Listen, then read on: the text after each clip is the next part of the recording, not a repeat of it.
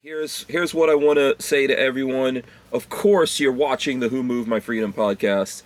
I am your host, Hank Strange, and as like what I always remind everyone, go to hankstrange.com, sign up for the email list, look at Lola's deals. Lola spends some time working on that, as well as if you want to find out all the different places that you can support us. We've got links on there. All the different platforms we're on is under the Stranger Palooza tab, so you guys can find that. Also, big shout out to US Law Shield.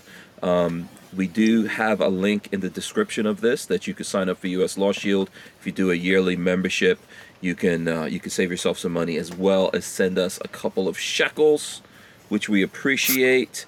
Okay, all of that being said here, I'm gonna do my opening. I hope everyone's ready for this. This is from the movie Independence Day, the original one. The second one, I don't think we recognize that around here. So this is a part of a quote from Independence Day. This was the president, I believe, speaking. He said, "We will not go quietly into the night. We will not vanish without a fight.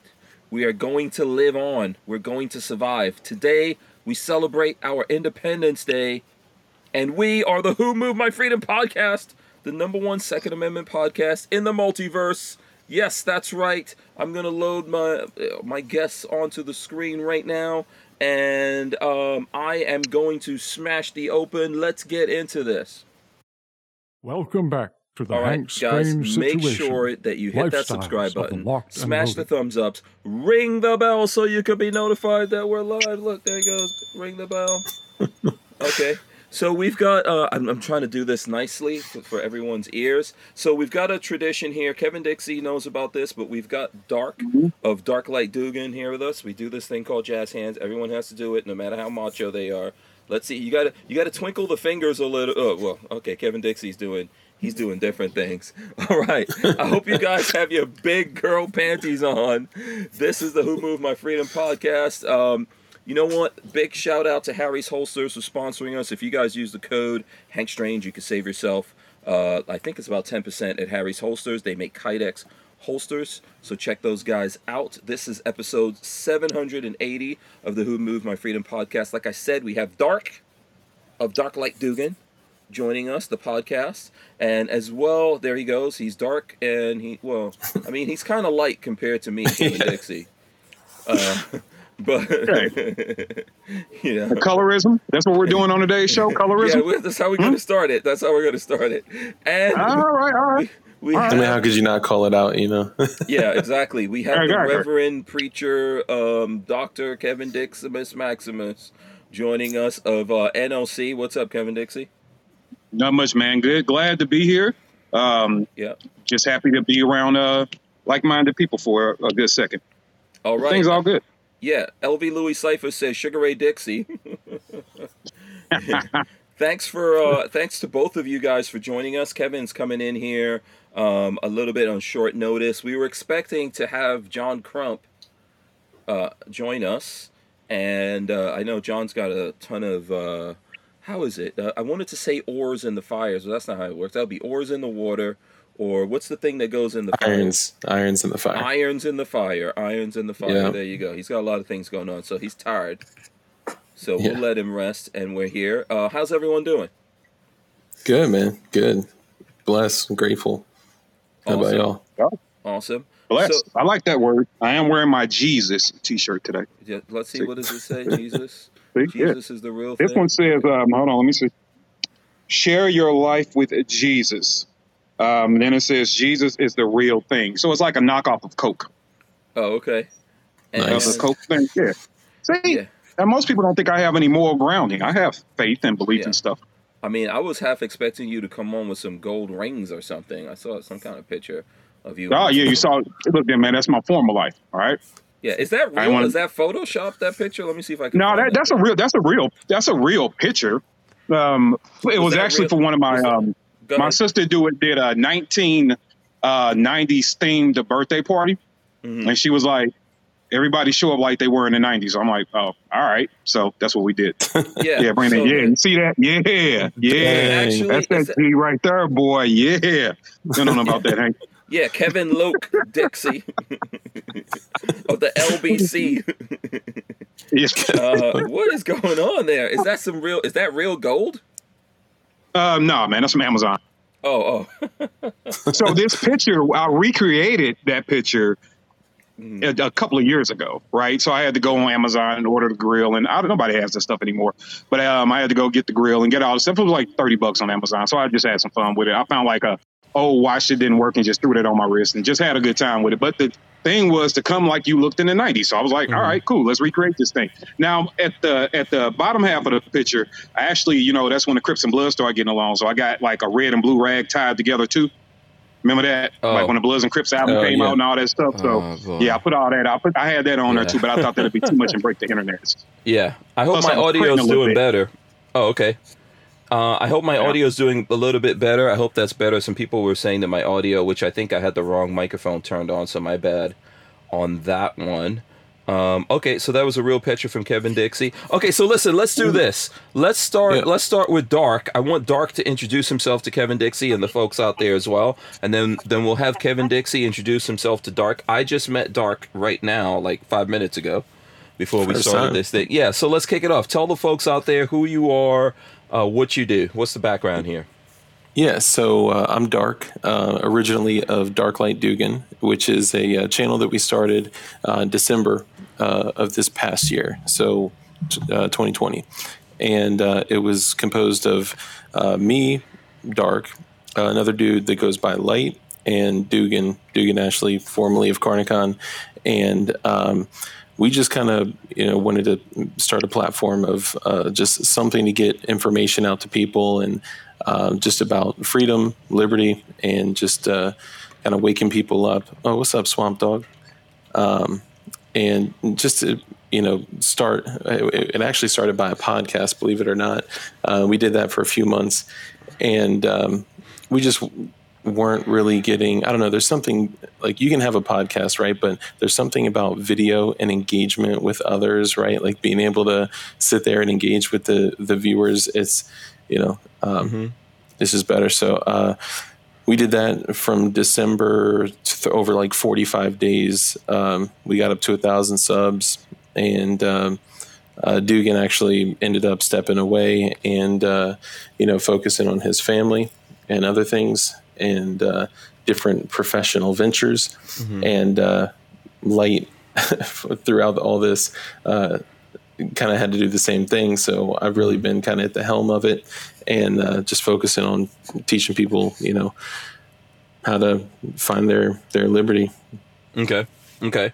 So Dugan actually was, I think he was more active up to, like, how long ago was it? Because I know he had some health issues or something like that, right? Correct me if I'm wrong here. And he was more active before that in the gun community insofar as videos and stuff. Yeah, I think it was probably 8 years ago when I think it was probably 7 or 8 years ago that Carnicon was deleted off of YouTube. And I mean, him and I, like, we met on the internet, right? Like, we're not like best buds or anything. But he used to do some funny stuff. Oh yeah, he was way ahead of his time, man. Like Carnicon was like just, I would say at the time, one of the best gun channels, gun comedy, information channels that was out there, period. Yeah. Absolutely. Is this Armament and Axis changing? Okay, he's sharing your channel, the link to your channel up there for the folks. Okay, very cool. Nice. So there you go. That's kind of the background there. Kevin Dixie, you want to hit for the uninitiated to Kevin Dixie and NOC? Well, let's see. Where do I start? I am a civil rights advocate, which engulfs the 2A. So I'm a civil rights advocate that encompasses the 2A, a minor historian. I am an individual who believes in freedom, life, and liberty for all, but I'm not going to spare you the heartache of what that looks like, to spare your feelings. I'm a professional firearms trainer. I have been for the better part of 16 years now, 16, 17 years, somewhere up in there. I've been operating firearms for roughly about 20 years. Well, let's see, what else do I do? I don't know. I've been dubbed the gun preacher, if you will, because I will get on I will take you to church. It is, but I'm come from a line of preachers, so it's like literally I do. So it's kind of like a thing in me. Like I'm even married to a minister, so it just comes out. But I am all about freedom. I'm all about preservation. I'm all about making people uncomfortable to get to the ultimate goal of us all being free and equal. So that's really what I do. I am the founder of the No Other Choice Train and Learn event, which sounds like you need to be it, good sir.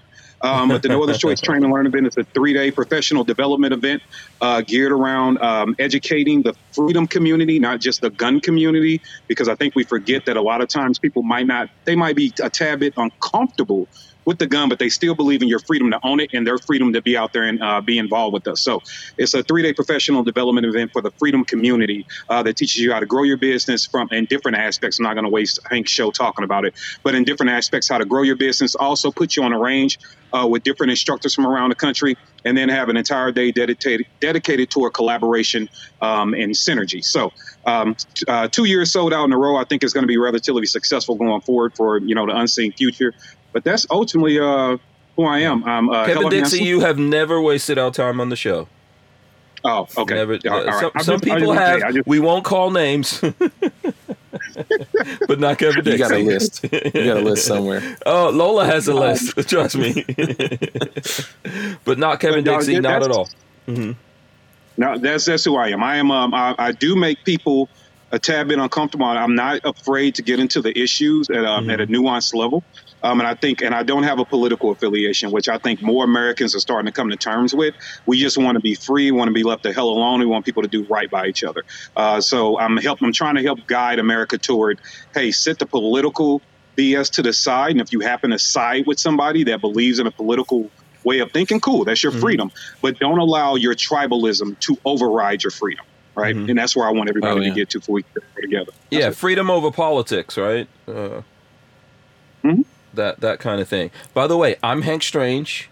I come from a long line of pirates, and I'm married to a pygmy. Just, I keep it short. Okay, I'll just get it. Short and strange. Lola, I don't even know if Lola's in here. Oh, I'm in here. Oh, she is. I can't see over the back of her chair. Okay. All right. So there you go. You guys have the basics here. I don't think we're going to have any problem getting into the conversation tonight. I don't know what particularly folks want to talk about. I was telling Dark behind the scenes. You already know this, Kevin. We don't really plan what we get into. No, not unless there's something going on.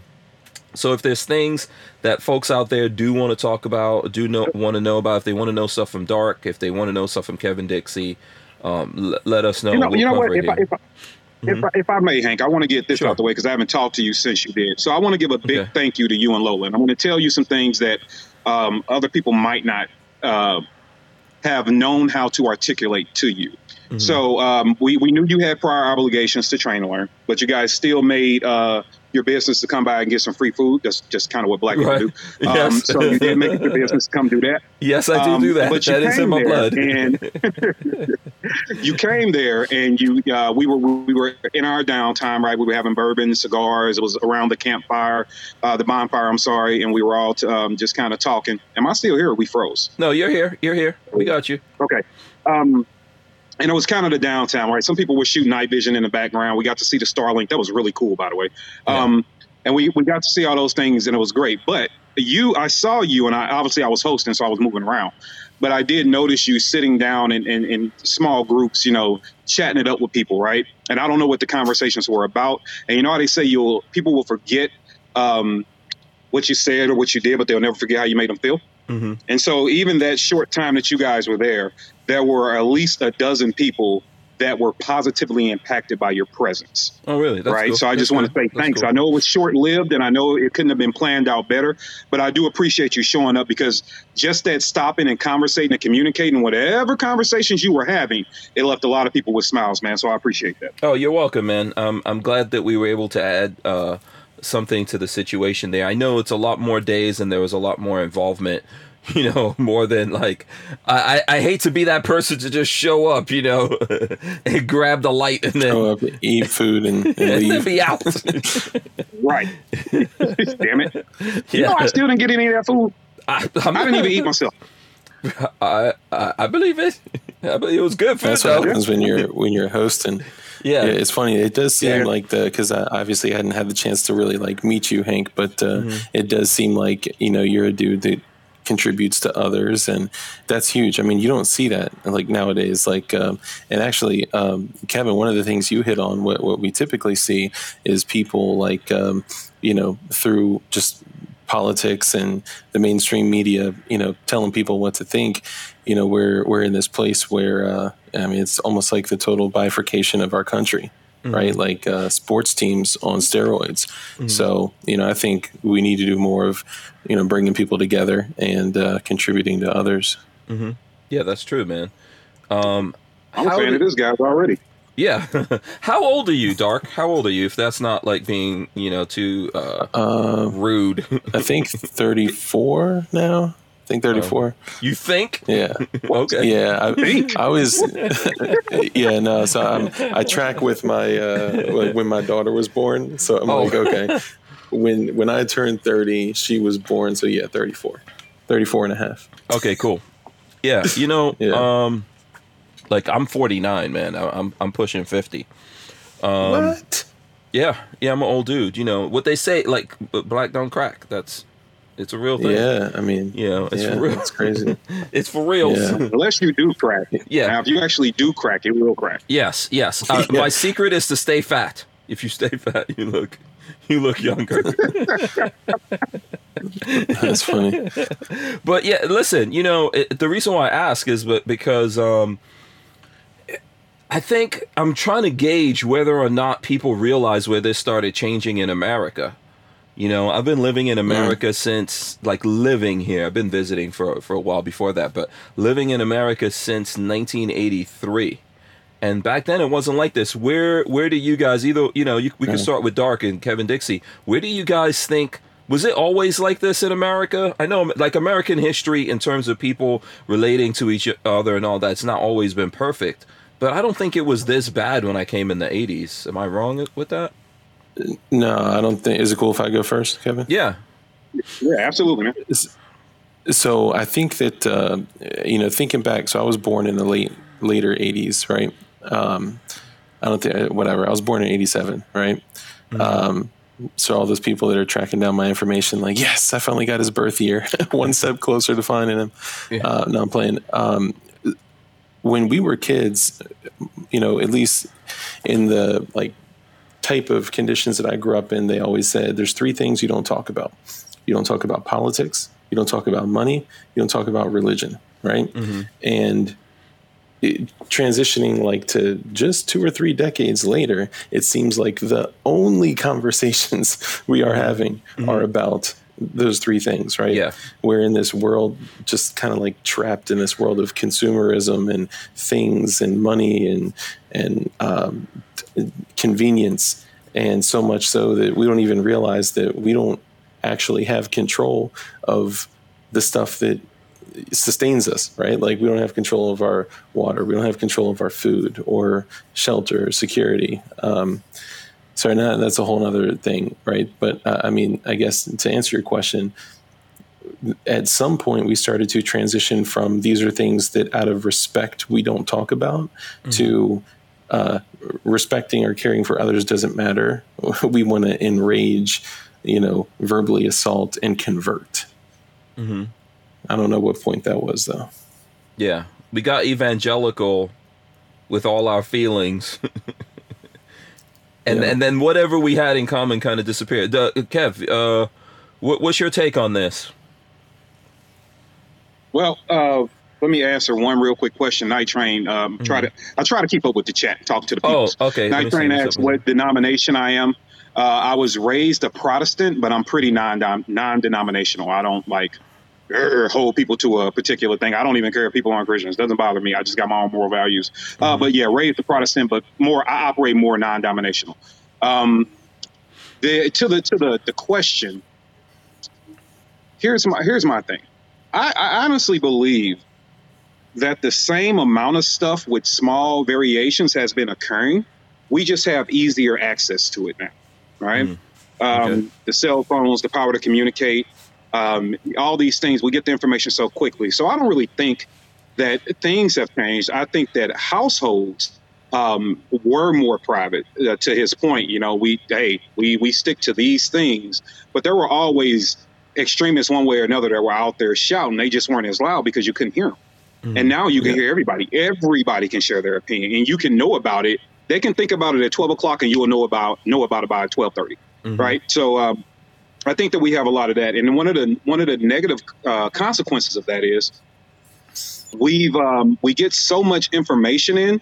I think we all experience information overload. So the only thing we know how to do is ignore a certain amount of it, pick a corner to get into, and hang out with the folks in that corner, and ignore all the relevant information that might be coming our way because we just got too much of it. We don't care. And we're going to become tribalistic because we are by nature. And we just fight it out that way. And so we miss the opportunity of unity. As a matter of fact, anytime somebody says something about unity, themselves, when they say it, they're viewed as being soft, right? Like, no, get out here and fight. We got to pick something to fight about. And I'll often tell people, man, look, it's so many different things. Hell, if I don't agree with people on more than half of the stuff they say, and I'm never going to agree with people because I find myself disagreeing with myself all the time. Right. So I can't agree with you if I can't even figure out all the time what I believe in on a particular thing. Right. Opinions change. Right. You get new information. You're like, oh, crap. OK, didn't know that. Right. So I just think people are trying to look for a reason to fight. I think it's entertaining to them. And I think that it feeds the pessimistic nature of so many people that it's like I have to find something out there to be mad about. Getting on Instagram and just looking at puppies and, kittens falling out of trees and shit isn't funny. It's not entertaining me anymore. I need something to be negative, derogatory. Somebody tell me about the Kardashians raping kids in Ethiopia. Somebody give me something negative because I want to be fed something negative. And I think that's just where we go, which is why we chop each other heads off all the time. And then the last thing I will say to that is that a lot of grown people still act like they're in high school. Right. Yeah. You still act like you're in high school. You are mature in age. You're not mature in thought. You're not mature in maturity. You haven't grown to really see that the nuance and the variations in things and conversation and the fact that, we are now the adults of the world should really put some onus on that and say, well, my responsibility is to have a conversation with people and see how we can create and build together. And if I really disagree with you, how to keep whatever you're trying to do away from affecting, everyone else's lifestyle. But bickering and arguing, and we getting to threaten people's families, and we want to shut their businesses down just because we disagree with them. I think that's the pettiness and the lack of nuts that many people have adapted to. Yeah. It's funny from what you're both saying. Like, I remember, even when I came here, or maybe it's just how I grew up as well, it was always interesting to talk to different people. You don't have to agree with them. It was interesting to talk to different people, different religions. I grew up with people around me that had different religious beliefs, and it was all good. You don't have to agree and all that, but you can listen to what someone has to say and say, okay, maybe ask them questions and stuff like that. But yeah, I think we got to a point where everyone has to be converted to one way or the other of thinking, and if people don't want to do that, they have to be destroyed, kind of a thing. Does that make yes? And what I think it was like what you were just saying, like an individual would have to come from curiosity, right? Mm-hmm. Like they would have to come from a place of like, maybe I should learn more about that, right? It went from coming from a place of curiosity to coming from a place of conversion, right? Like, how can I, shove my extremist beliefs down this person's throat and make them think differently? Not, ask them questions to a point where they self-discover they can think differently. Like, how can I make them think differently? And there's a crazy quote by Abraham Lincoln, and it's what is it? It's, I don't like that man very much. I must get to know him better.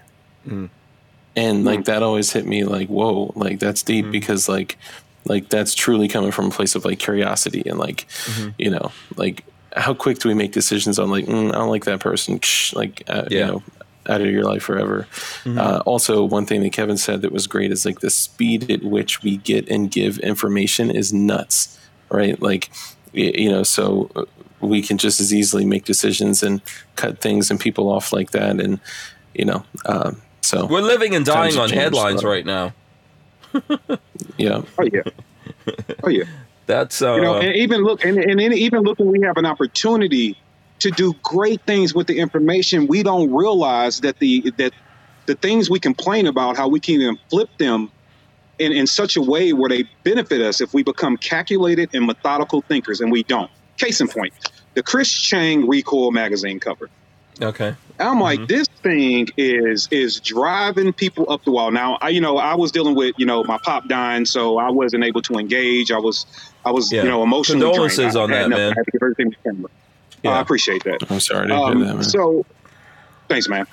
So I get to, when I finally get a chance to like really take it in what's happening, I'm like, let me get this right. We are, and when I say we, I'm the freedom community. Yeah. Did Dark? Did you? Sorry, Kevin. Are you aware of what we're talking about here? The Chris Chang Recoil cover? No, I'm unaware. Yeah. You want to explain that first, Kev? Just for sure. If there's some people Recoil that magazine, is Recoil magazine, right? They're a staple. Yeah. Mm-hmm. Well, Chris Chang, also known as Top Shot Chris on Instagram, Chris Chang is a gay man. He's a gay Asian man, married to a man, lives in San Francisco. That's who Chris is. Chris is also a former Google guy, right? I forget exactly what he did at Google, but he's a former Google guy. And Chris Chang can run a gun. He can flat out shoot. So he won the show Top Shot. I don't know if you remember that show. Had about 5 or 6 seasons or whatever it was, Top Shot. So that's where he gets the nickname Top Shot Chris from. He's an author. He's also a 2A advocate. He was one of the guys. He was one of the guys on Top Shot. Sorry to just jump in here. So like my friend Peter Palmer was on Top Shot the first season. He's a Marine Scout sniper. But Chris Chang was like just a gun dude. Yeah, he went in there and whooped him. Like beat a SAS dude. Like respect to that. He can run a gun. Right. And Chris is I'm looking at the cover right now. Spoken in front of Congress. He's spoken to various senators. Like the dude is in the fight for freedom. He is flat out in the fight for freedom. And he's a buddy of mine. So I did take it a smidget personal, but then I had to cast it to the side before I can have a intelligent response to the people out there. Well, Chris gets on the cover of Recoil, and he is wearing a modification of the American flag, which is the LGBTQ colors, right? The rainbow colors. And that pissed a lot of people off, right? And what I'm looking at now, if you're one of those individuals that's like, yo, don't touch the flag at all, and you stand on that, and you're a purist, I have no comeback or no conversation for you at this moment, because you stand on that, right? You abide, but you don't eat off paper plates that got the flag on it on 4th of July. You don't fly the thin blue line flag. You don't do any of that. You're like, leave the red, white, and blue alone the way it stands. I got no argument with you, because you're consistent across the board, right? Now, for everyone else, it's like, let me get this right. Yes, it is June. It is Pride Month. I get the fact, and this is where I want people to understand how marketing works. I get the fact that you are being saturated with it. I went to Starbucks just to have a meeting, not even to get a cup of coffee. I just went to Starbucks. There are 3 LGBTQ flags flying around at one Starbucks. Every time I turn on a commercial, somebody's got the shirt on. Companies are changing their logos. I seen in Miami, they painted 2 or 3 police cruisers pride colors and put all the slogans, and I'm like, damn, you watch shows now, for Christ's sakes. They got an entire LGBTQ section on Netflix, I think. Yeah, I'm throwing up the cover just so people can see what we're talking about if they're looking at it and they're not aware of this story, since we're obviously having conversation on it. Yeah. And so I'm like, okay, I get it, right? We're humans. We're oversaturated with it. We're like, hey, dude, like enough is enough. Stop. We get it. Please, for the love of God, leave us alone, right? That's how we feel. And then even in that moment, I had to go back and say, well, I'm a guy that talks about American history a lot, and I will put a little emphasis on the Black American history. Well, how do people feel in the month of February? Right? So I can self-check and say, well, I think February is pretty cool. So there are people out there that think June is cool, right? And some people, and the people in June probably got frustrated with all the stuff they saw in February, right? So we have to be able to separate that from our freedom. That's just, we're tired of seeing it. I get it. So when they put Chris on the cover, everybody's like, well, Recoil is pandering. They're pandering. They're part of the big corporate machine now. They're just like everybody else. I'm like, hold on. Aren't we the same community that says we want the Second Amendment community to look like America? We want diversity. We want everybody understanding freedom. And so when they decide to put a gay man who has been on the cover before, by the way, but when they decide to put a gay man on the cover in Pride Month, wearing a shirt he chose to represent a community he loves and also represent the Second Amendment community, I'm like, a gay Asian dude on the cover of a gun magazine speaking about American freedoms is not what you want. It's exactly what I want. Yeah.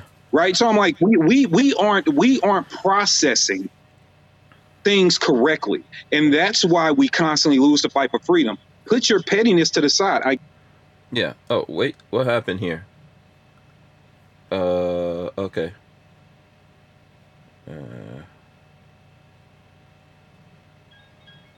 Oh.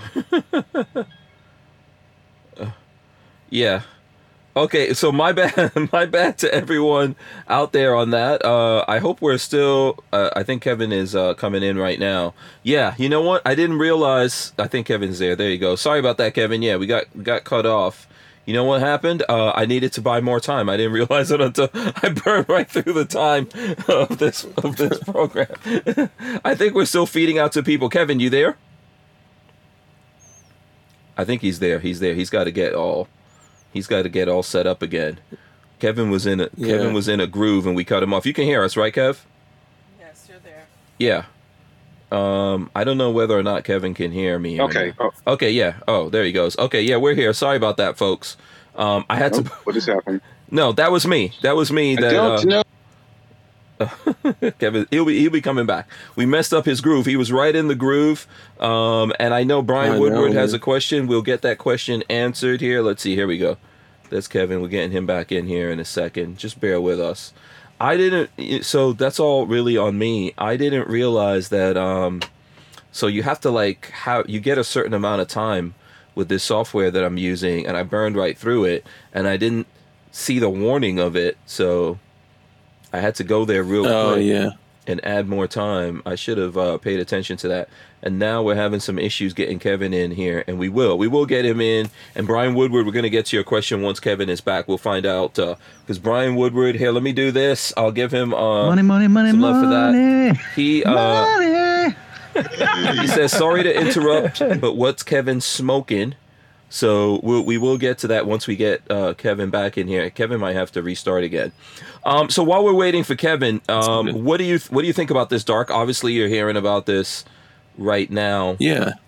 This is kind of my first time hearing about it. I've been a little disengaged. I mean, there's a time where I would run and go get the newest Recoil magazine. Nothing against them. It's just, that's me. But I think, this kind of falls back into that bucket of, everyone sees this and they're like, well, those aren't my values. That's not how I think. That's not what I believe. And then they get offended. And then, you have me personally, I typically would say, I don't care. Mm-hmm.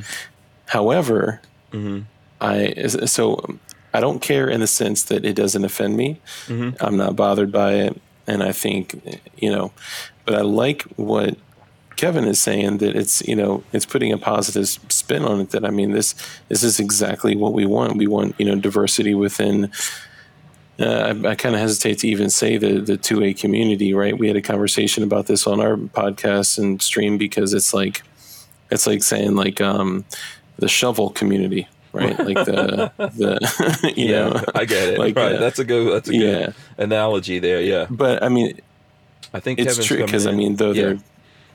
Okay, go ahead. I'm listening to you. Yeah, I just see Kevin is getting set up, so we can see you, Kevin. You just somehow frozen. Yeah, go ahead. Sorry, my bad. Yeah, I think it's just taking a second to get the audio back too. Mm-hmm. But yeah, I mean, I think it's a good I think it's a positive thing, and despite people's individual beliefs, and I think it's a good thing. Yeah. There's from optics. Yeah, there's so many things I think that's going on with that. Like some of it Kevin alluded to there in that conversation. There's Recall Magazine. It's a magazine. Probably some marketing strategies going on there. And I don't know. For sure. I mean, they've got to do what they have to do to get people to look at it. So probably that's part of it. For sure, I would say the person. I don't know if Ian is. I think Ian is still running. So far as I know, Ian is still running Recoil, but I don't keep up with Recoil either. I'm kind of like in the category of what you're saying. Like I don't actually keep up with Recoil. Kevin, I think you can. Can you hear us? Yeah, we've got video. Pay your damn bills, man. The hell wrong with you? I didn't see that this thing just does a countdown, goes to 0. It's no like red flashing thing like, hey, they don't send me an email. It's just like, boom, cut you off. Boom. You got to buy more time. I was on the roll. Shit. Yeah. So you guys remember that back in the day? Like, oh, I got to add more minutes on my phone. Yes, that's how these guys. That's yes, sir. That's how they're doing here. Let's do this before I give my answer. Oh, so Brian Woodward asked this question, Kevin. He wants to know what you're smoking. Oh, tonight's smoke is the Victor Sinclair. This is the Triple Coral Joe, I believe that's how you pronounce it. Triple Coral Joe by Victor Sinclair. Okay, boom. Know if that there you go. Screen there we go. Yeah, there you go. Yeah, it's showing up. There you go. John Doe says so that's what that is. Yeah, he's only here for Kevin. So here's what I was saying, Kevin. I don't know how much of the conversation that you caught, if you caught Dark's response to that. And I think if I'm just going to paraphrase you real quick, Dark, if you want to. I think a lot of people don't really care. There are some people who got obviously like really, and not in a bad way. Like either way, this doesn't really matter. It's not like anything to get mad about. Are we here? Yeah, you're good. Yeah, you're good. Yeah. I did hear his analogy, the shovel community. I thought that was hilarious. I absolutely did hear that. And I think that's a good point. That's why I try to say freedom community more and not, just 2A. And I still mess up and do it all the time. But no, he's right. Well, we have to. Go ahead, and even when you guys spoke about marketing, it's one thing that when people were like, well, in this horrible marketing, we're tired of seeing it. I was like, so if they would have put him on the cover in August, you wouldn't have been mad. They put Maj Touré on the cover in November of last year. So you mean to tell me if they would have scooched him over 2-3 months into the month of February, then all of a sudden you would have had a problem with it. Although he was wearing a shirt on the cover that said all gun control is racist. So you were okay with the message because it came in November. But if they would have put that in Black History Month, now you're going to be mad at Recoil because they are taking advantage of the market that's been created for them. Marketing 101. Go to the market that already exists. The society has created the market for you. So all you're doing is going there. And if it's the month of June, where a lot of people are paying attention to these issues, including people that may or may not understand how we view freedom, then I want them paying attention to that. I want that community to look and say, oh, damn, somebody that believes in what we believe in is on a cover of a gun magazine? What's that all about, right? And let them come do some more Every digging. time if they click the Instagram page, they probably won't come back. Yeah. First of all, I don't read Recoil magazine. I don't give them money. I think Recoil maybe is probably one of the better gun magazines of whatever's out there. It's definitely the only one I even know the name of. But it really doesn't. Like magazines don't matter to me. But I'm not hating on them either. If I see my dudes. If I see people that are my friends on anywhere, I don't care. You could get arrested. You could be on a wanted list. I'm gonna be like, oh shit, that's my boy right there. I gotta share this. I mean, that's how I buy this edition of America's Most Wanted. Yeah, that's how I get down. That's how I get down. I am friendly with some guys over at Recoil, right? Right. We've chopped it up. We've talked. So what if Recoil decides to hit me up and say, hey, Katie, you know what, man? Enough conversation. Let's put you on next year's February cover. You gonna be mad at me? You know what I mean? They're pandering to the Black community. Like February because of Black. See, yeah, February because of Black History Month. Yeah. No, I mean, I don't care. Like, however you get on, dude. Pandering by definition is to indulge or gratify. That's what pandering means. It's to indulge or gratify. We are all pandered to every single day by every company that exists on this planet. When they put up that new car commercial and it's like the family in the car and it stops right before they have a big collision, they are pandering to the parents that care about their family's safety. That's who they're pandering to. They are not talking to the dude that drives a souped-up Honda Civic doing 100 down the highway. He is not their target audience in that commercial. Yeah, and they are targeting those people. They are pandering to them. Here's another thing. So in terms of like that, of like the whole thing of what's going on with some of these companies, I was looking at Joe Rogan. I was looking at Joe Rogan. Who was on there? I think there was like Crystal Ball and another guy. He might be Indian. I don't know. He looked like one of my people that was on there, and they were talking about the Amazon thing. So I've been really annoyed with Amazon with the Black Lives Matter stuff that I'm seeing up on Amazon. That's been going on for like a year. I'm a black dude. Yep, I'm proud to be black, but that nonsense that I've been seeing on Amazon has been annoying me, right? And here's the funny juxtaposition of that. Amazon doesn't care about anyone. You know, a lot of people that work for them are people of color, but there's people of all colors working for them, right? And they treat everyone that works for them like slaves, and then they pretend, oh, we care about the black people over here. I don't have a lot of respect for that. They care about I agree. They care about the money. Lower line on their P&L. That's what they care about. Yeah. And 2A EDU actually says. Let me back up a little bit. So, I had something. But either way, it's okay. I think that this is kind of where even like the world of firearm owners, just so I can try to get away with not saying 2A community, in firearm ownership, even that world has gotten, kind of saturated with consumerism. And I think that there's a difference, right? The word pandering is overused and it's been bastardized, just like, people calling other people Nazis and racists, and the word doesn't even communist. Have its like original, I say that too. I probably say that anymore. Too much too. Yeah, I call people communists whenever I get ready. Socialist. That word's okay. That's okay. That one's fine. That one's fine. No, I'm kidding. But see, that's how individuals get, right. As long as I agree with it, it's okay. Right. 2A EDU is in here. What's up, brother? He says, you want his quote? You want me to read his quote? He says the left is shoving all this down our throats. It seems like recall went woke left. To me, the fact that I couldn't care less if people are gay is one thing. It still seems leftist to me. So he's saying like it seemed leftist to him So let me ask a question though. Mm-hmm. So imagine you're in war, right? Mm-hmm. Which make no doubt about it. We are in a battle or war, or a battle of the war for our freedom. We always are.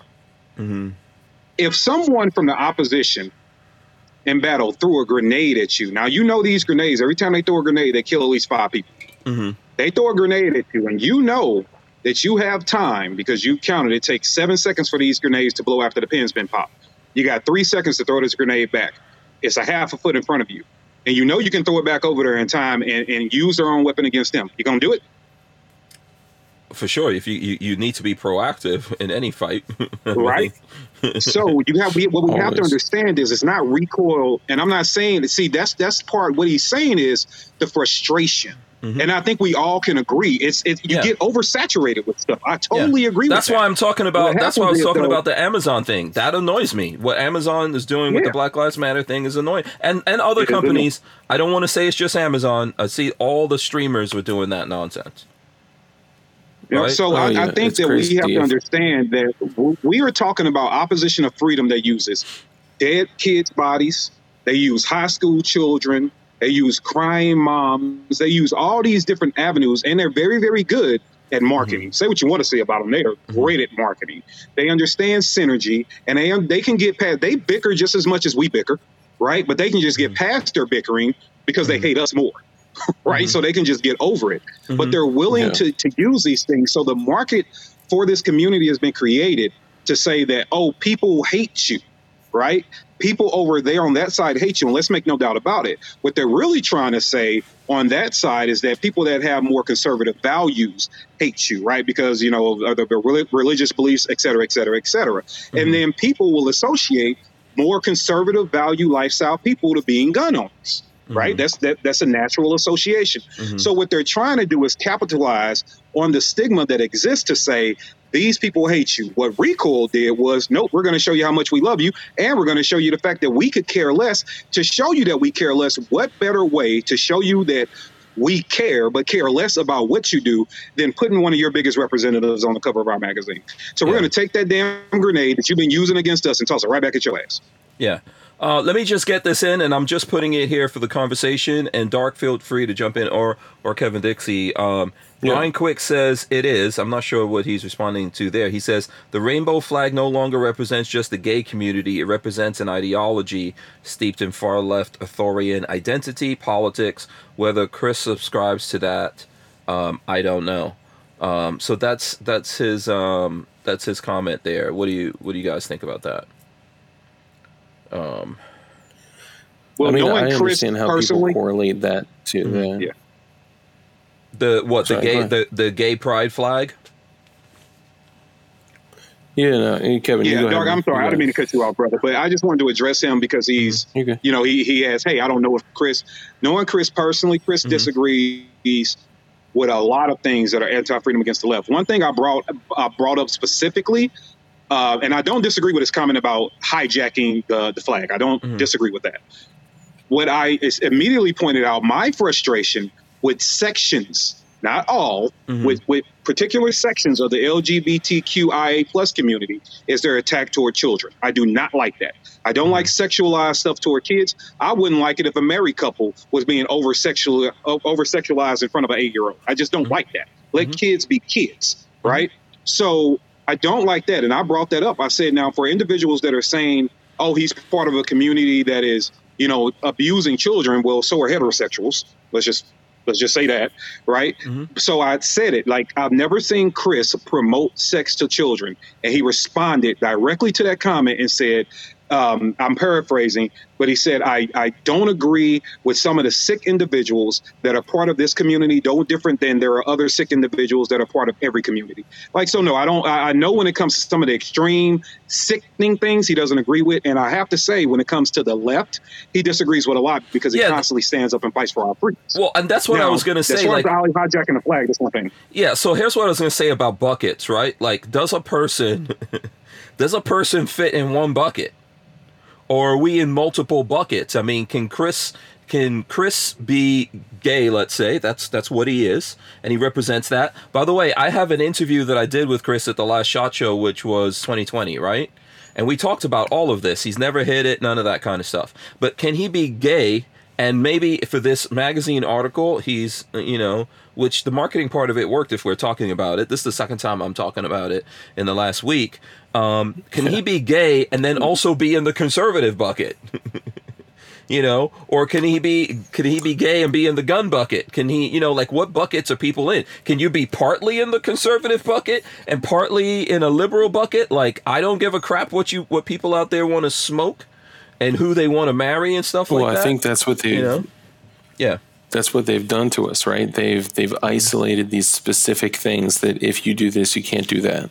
Like, Lady Justice has a scale for a reason, right? Like, there's got to be a balance. And I think that, when we get like these little communities, like let's use the, Chris, for an example. I don't know him, but people associate like an individual if they're gay and they can run the hell out of a rifle, no problem. And I'm talking about people's perception, not mine, right? When they see somebody like that on the cover of Recoil wearing a shirt, that shirt to some will likely symbolize activism, right? People that typically are activists within that community typically, are going to be seen as like the leftist extremists and all that. Like, and I'm not saying that, I personally, follow that logic. I'm just saying that may be their perception. Sorry, I'm reading a comment while I'm saying this. Yeah, are you looking at what 2A EDU is saying? His comment. Yeah. Yeah, here, let me throw that up there since it caught your attention. He says YouTube literally sent me an email saying that they are promoting black channels and that I could send if I could send in proof I'm black, they would promote me. That doesn't make me mad at blacks, but at YouTube, I'm not. I would like to see that email because I would like to read that email. I know they did send an email doing a survey to see. I actually did that survey to see what they were talking about, and I think they did want to put people in buckets. They were trying to find out, were you black, were you white, were you male, female, what gender did you consider yourself, all of those kinds of things from YouTube. And I know when that happened, a lot of people were like, okay, well, I'm not going to fill it out. So I filled it out, right? And I put on there, obviously, that I'm black. That's what I am. And I put that I'm a straight black man and all that kind of stuff, straight.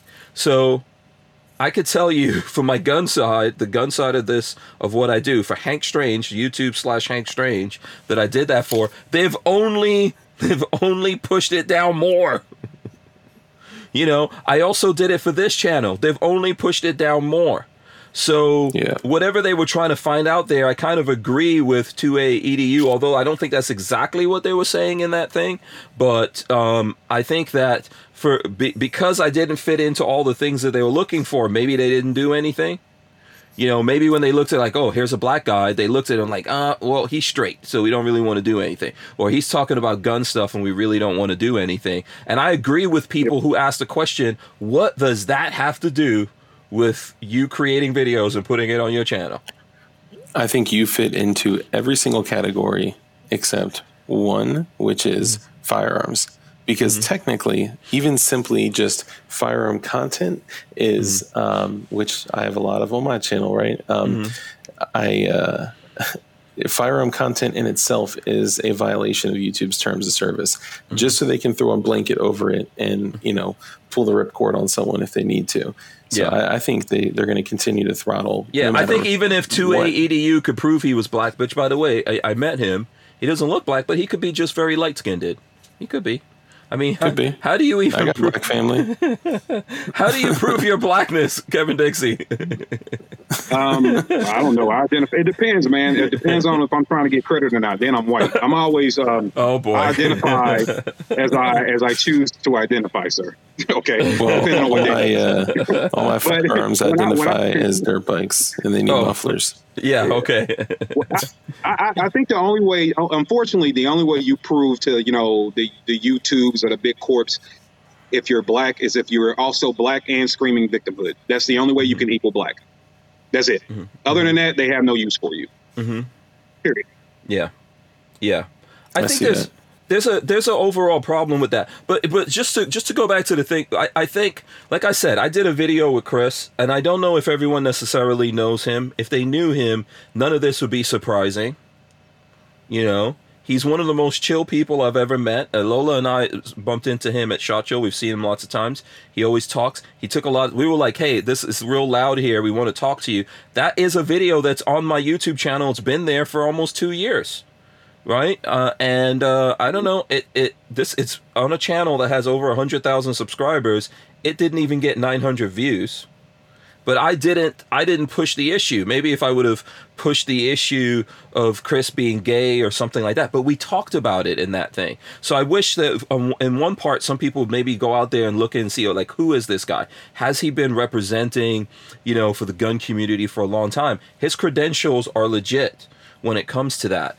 And then to get mad, I think, over a T-shirt that, like a lot of people said, that if you're going to get mad over that T-shirt representing the flag, then you should get mad over the Blue Lives Matter T-shirts or this thing or that thing that violates flag code. Difficult for me to say there, but at what part does this blend into art? Like, there is what's the flag to me. This is what I think as an artist. There is what's the flag, and there's what are artistic derivatives of it that are way off. When it doesn't have the same colors, is it the flag?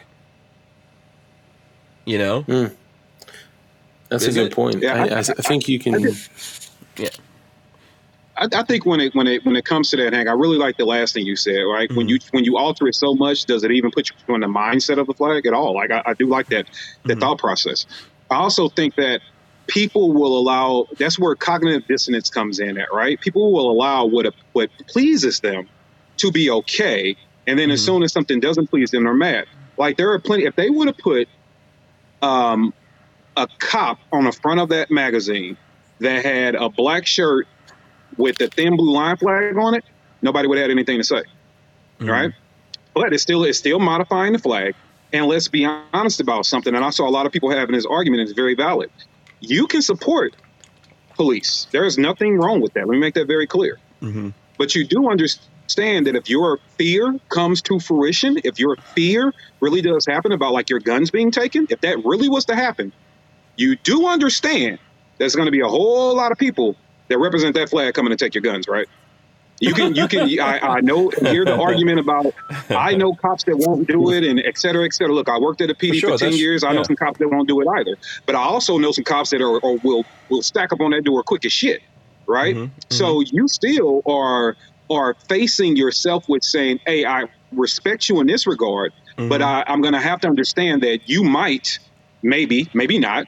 Become my ultimate enemy one day, right? So you can't, but you won't have enough pride or enough intelligence, I should say rather, to just say, okay, well, here is somebody else that looks at the flag it this way. So if I'm okay with it being thin blue or thin red, and I even brought up to people the Trump flag, and not the ones where they completely changed it, the one that actually has Trump names in the stars and bars.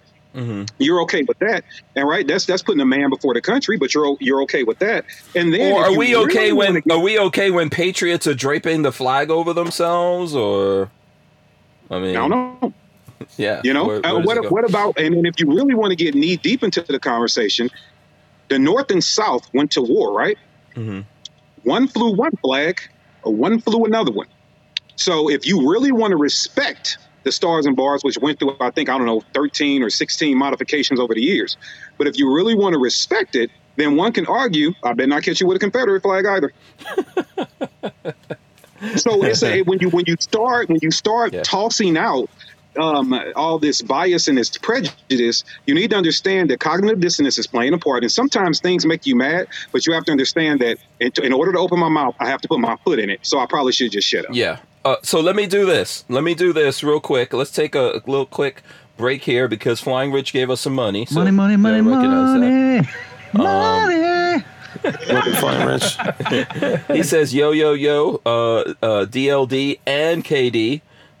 Yeah, so thanks for that. Okay, I'm about to throw this now. Before I get into this, let me preface this. It is me and Kevin Dixie here, and Dark is kind of like the cream in our Oreo cookie. The white guy in the middle. Yes. So this might get this might get a little weird. This particular thing. Minority. So here's the thing, the N-word, right? You said this, Kevin Dixie, at the beginning when you were talking about the flag. Like, if you're like a strict flag guy, and any violation of that is a problem to you, good. So when it comes to the N-word, if you're a person who goes, no one should use that, that's a terrible word, no one should use it. Is it okay if you're black and you use it? Is it okay if you're listening to a song and a black person is singing it in a song, but if let's say a white person is singing it in a song, that's not okay? Like, you know, this is the thing, and this is the reason why I brought up the artistic aspect of this thing and the expression aspect of what we're talking about here, because I think there was actually a court case relating to the flag about this, right? About where does it become artistic and creative? Where does all of that land? What do we do here? Can we even do anything about that? Is there anything that we could really do to stop people if we say, hey, this is bad? And I'm going to tell you right now, the way that I feel about the N-word, this is how I grew up. Lots of people around me talk like that, black people. Okay? And then there's some people around me that were not black and they talk like that too. What would bother me if someone, it's like, I think language depends on your emotions when you're expressing it. So if you're mad at me, Yeah, your intention with your language, right? If you're mad at me and you're trying to use that as a dagger to stab me, then okay, that's one thing. I'm going to get mad about that. But if it's coming at me from a different direction, I'm not going to get mad about it. Some people feel differently, don't use the word at all, whatever. Does this fall into that category? I think when you talk about, I can definitely see, making the association. Mm-hmm. As thin as I think it might be, I can still see the link. Mm-hmm. When it comes to the use of the N-word, here it is.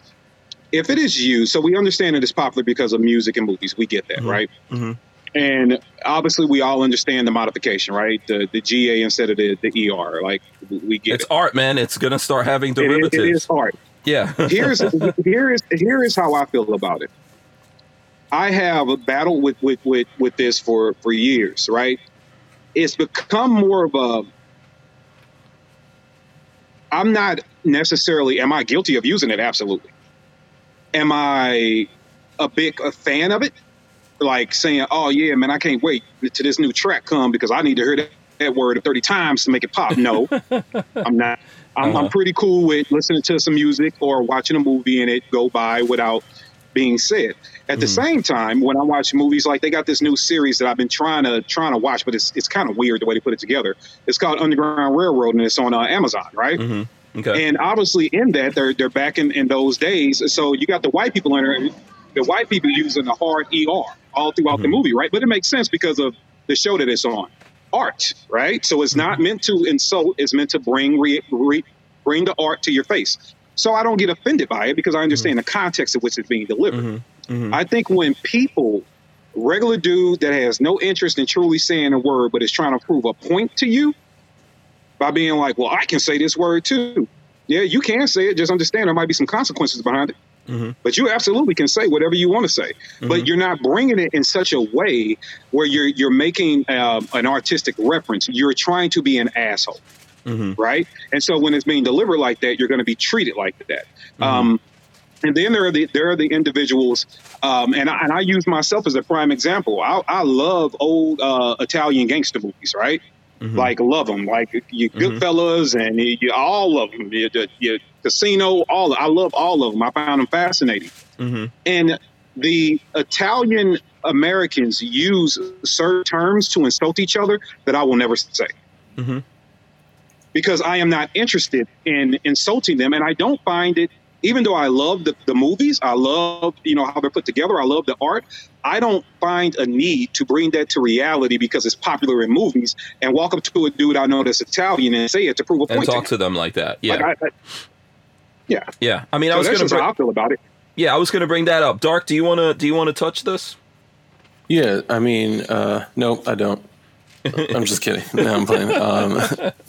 So where I grew up, there were a lot of, I grew up with a lot of black dudes, black chicks, and I grew up in a suburban area, but it was a popular word. It was popular in the music. It was popular, but there was also a clear line or distinction, it is a word that you don't use, out of place. And out of place would be like, it's only for, only for black dudes, black chicks. It's only for African Americans. I mean, I don't know another way to put that. And, I got black family, through marriage and stuff. So, I don't know. So what about what Kevin just touched on at the end of his conversation? There's derogatory words for all kinds of people, right? There's derogatory words for Indian people. My mom was Indian, and there were words that were derogatory to Indian people, and people would use that sometimes to talk to her, and she's like trying to tell them, listen, that's not a good word for us. Or there's derogatory words for white people and all this kind of stuff. If we're going to have, I think to what Kevin was saying, if we're really going to sit down and do this, we can't actually, I believe in actually dealing with stuff and not just finding my thing that I have leverage over someone else. If you really want to say, okay, that's it, no one could use this, then what are the things that other people okay, if you guys are going to put a moratorium on that word, we want one on this word too, or that word. you know, how far do we take this, and can we even do anything about it? So, I mean, I think it like that kind of goes back to like, you know, how you're raised, right? Like, you know, my parents taught me like not to like speak hatefully, right?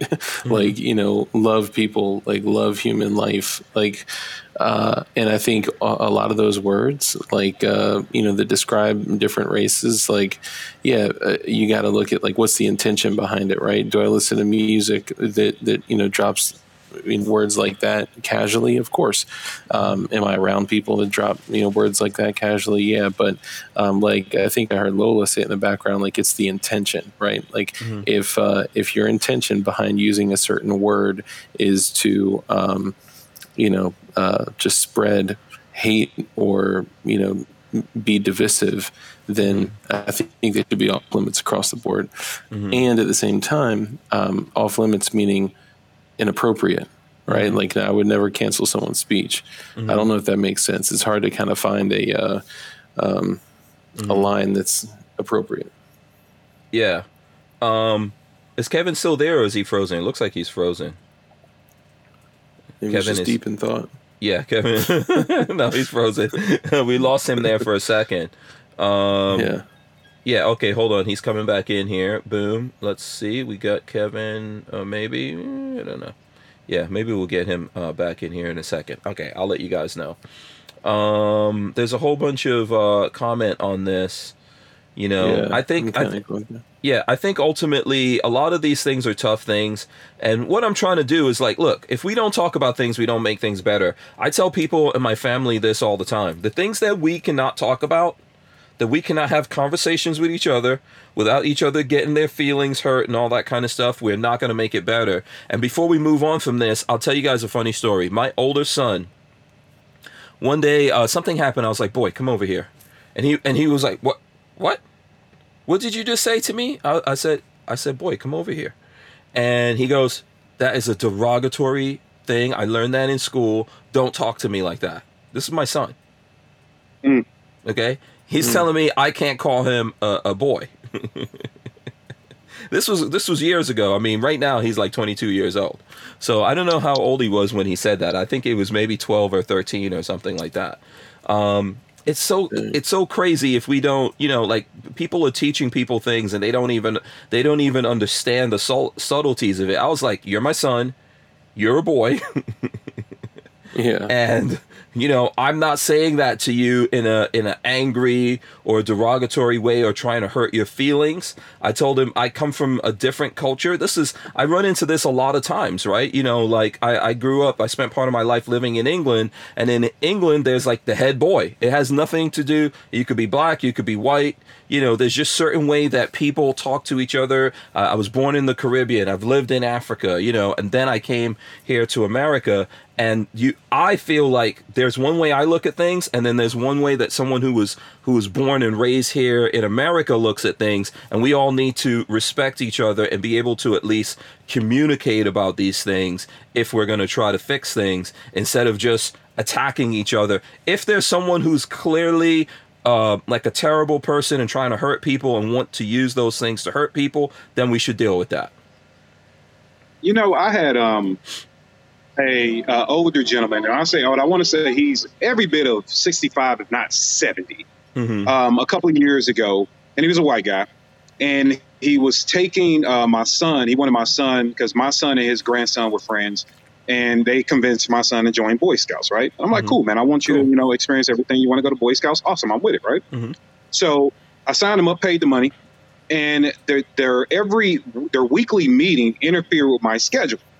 And so he asked this man, hey, can I ride with you guys? And they only stayed 3 houses from us. And he was like, sure. So he comes over to make contact with Dad, just to make sure Dad's aware and everything is cool. And so we're standing there, we're having a great conversation. And now, mind you, his age, okay? And he says to me, you know, I just really like the fact that your kid was comfortable, you know, asking us for a ride because, you know, I remember when the coloreds wouldn't, and I'm just, I'm standing that there, triggered you, right? And I'm standing there and I'm listening to him, and immediately I'm like, okay, like it's really hard to move me, right? And you have to take things in with look at his age. Yeah. Like, and he's actually trying to make a good point. He's actually trying to say, I'm glad that we've gotten past this BS and we can, at least I can help your kid out. At a point in history, to say colored was a respectful way. Respectful. No, it was a respectful way to say it. There was a completely different way to say it. I remember when I first moved. I live here in the country. It's about 99.9% white people. And there was a guy who came over. If anyone ever looks at my videos and they see there's like a massive plot of land behind me, it's over 1,000 acres. And the guy who owned that came over to talk to me. And he said, when I was in school, my best friend was a colored guy.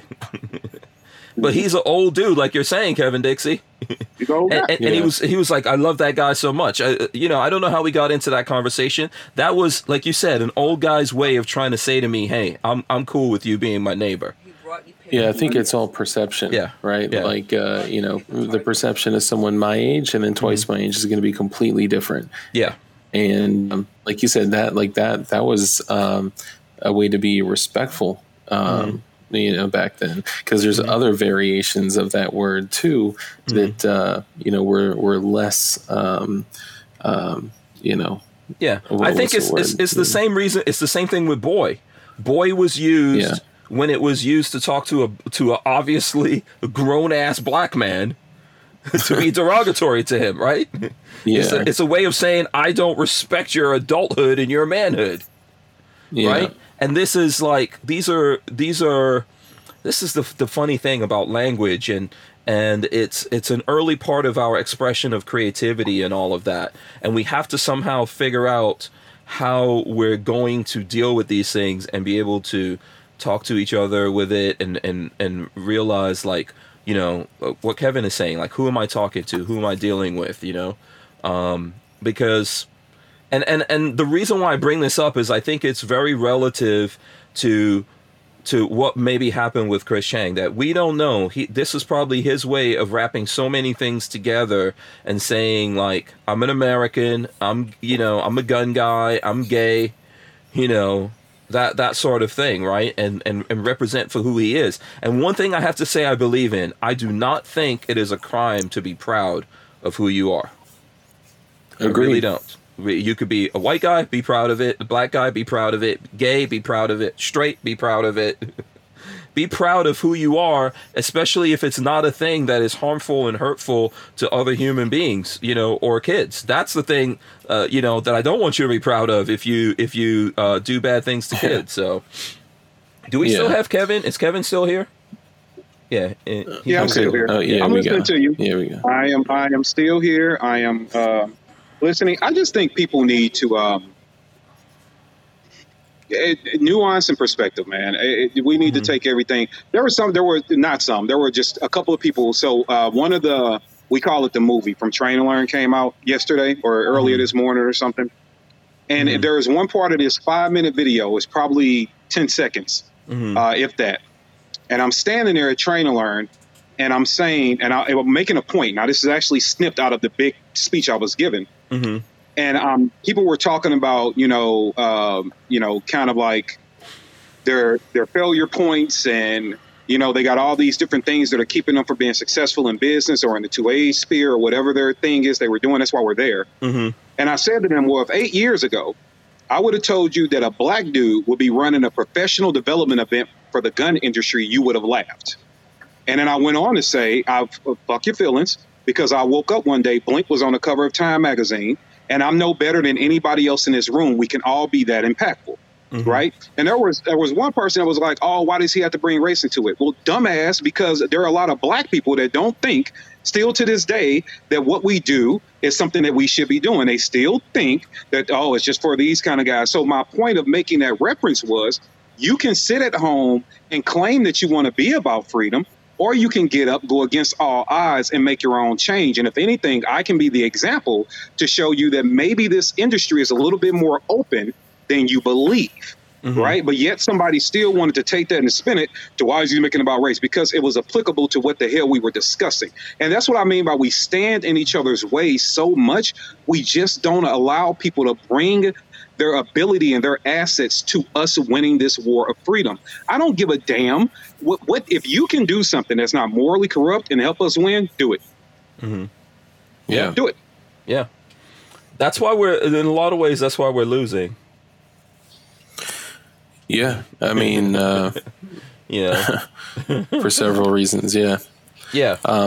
Yeah. I see ahead. the correlation though with kind of with Chris and the shirt, and I think just everything though gets back to it's dividing communities, dividing people, and if the intention originally was the bifurcation of our country, and then they got the bifurcation and they said, well, okay, so what side do we want to lose? Let's just divide that half into as many crumbling pieces as we can till there's so much infighting that they can't bond together to achieve a goal.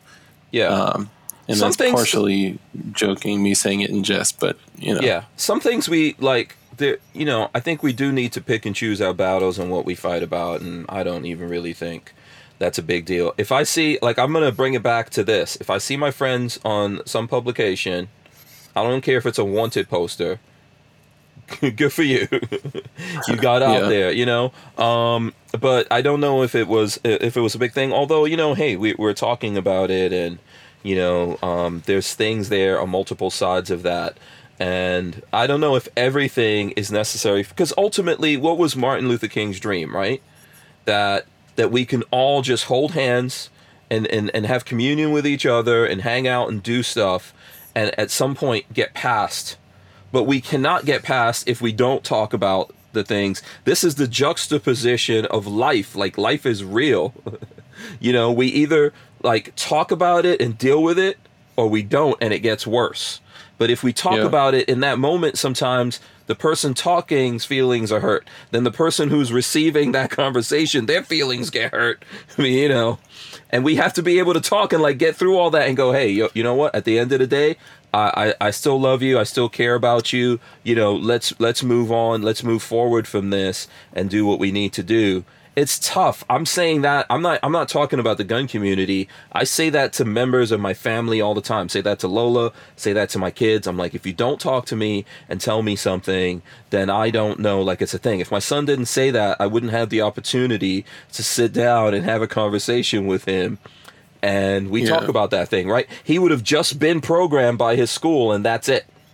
And he might have gotten mad in a different situation where I wasn't there, and so easily that situation could go like that and someone winds up dead. But here's my opportunity to talk about it with my son and diffuse that, so that even if someone comes at him in that way, in a derogatory way, he could deal with it. Well, I think we're just so damn sensitive that people don't even want to say that they're offended and then have an open conversation about it, like an actual open conversation with an open mind and an open heart, and say, I'm offended. Here's what you said or did that offended me, unless they're behind a keyboard. Yeah. Unless they're online or on their phone or whatever. We are still dealing, and Dark, I know, like you said, you got a channel full of gun content. Hank, clearly I know what you do. People know what I do.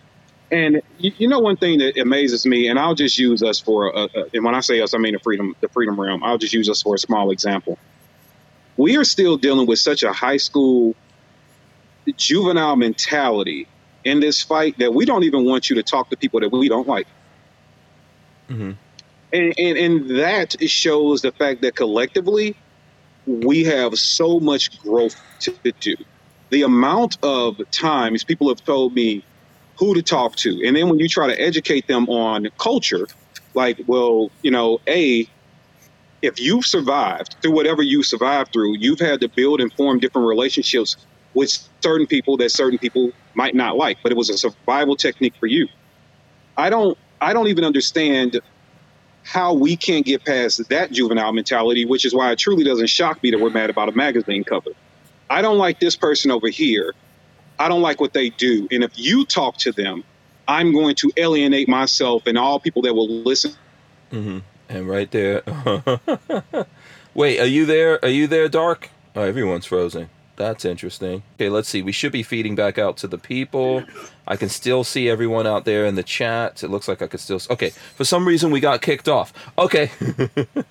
We'll figure that out. We'll figure out the conspiracies of why we got kicked off here in a second. We do have Dark on, and I think that he's only got so much time. So we should talk a little bit more about what you're doing. I know some people want us to talk about Texas.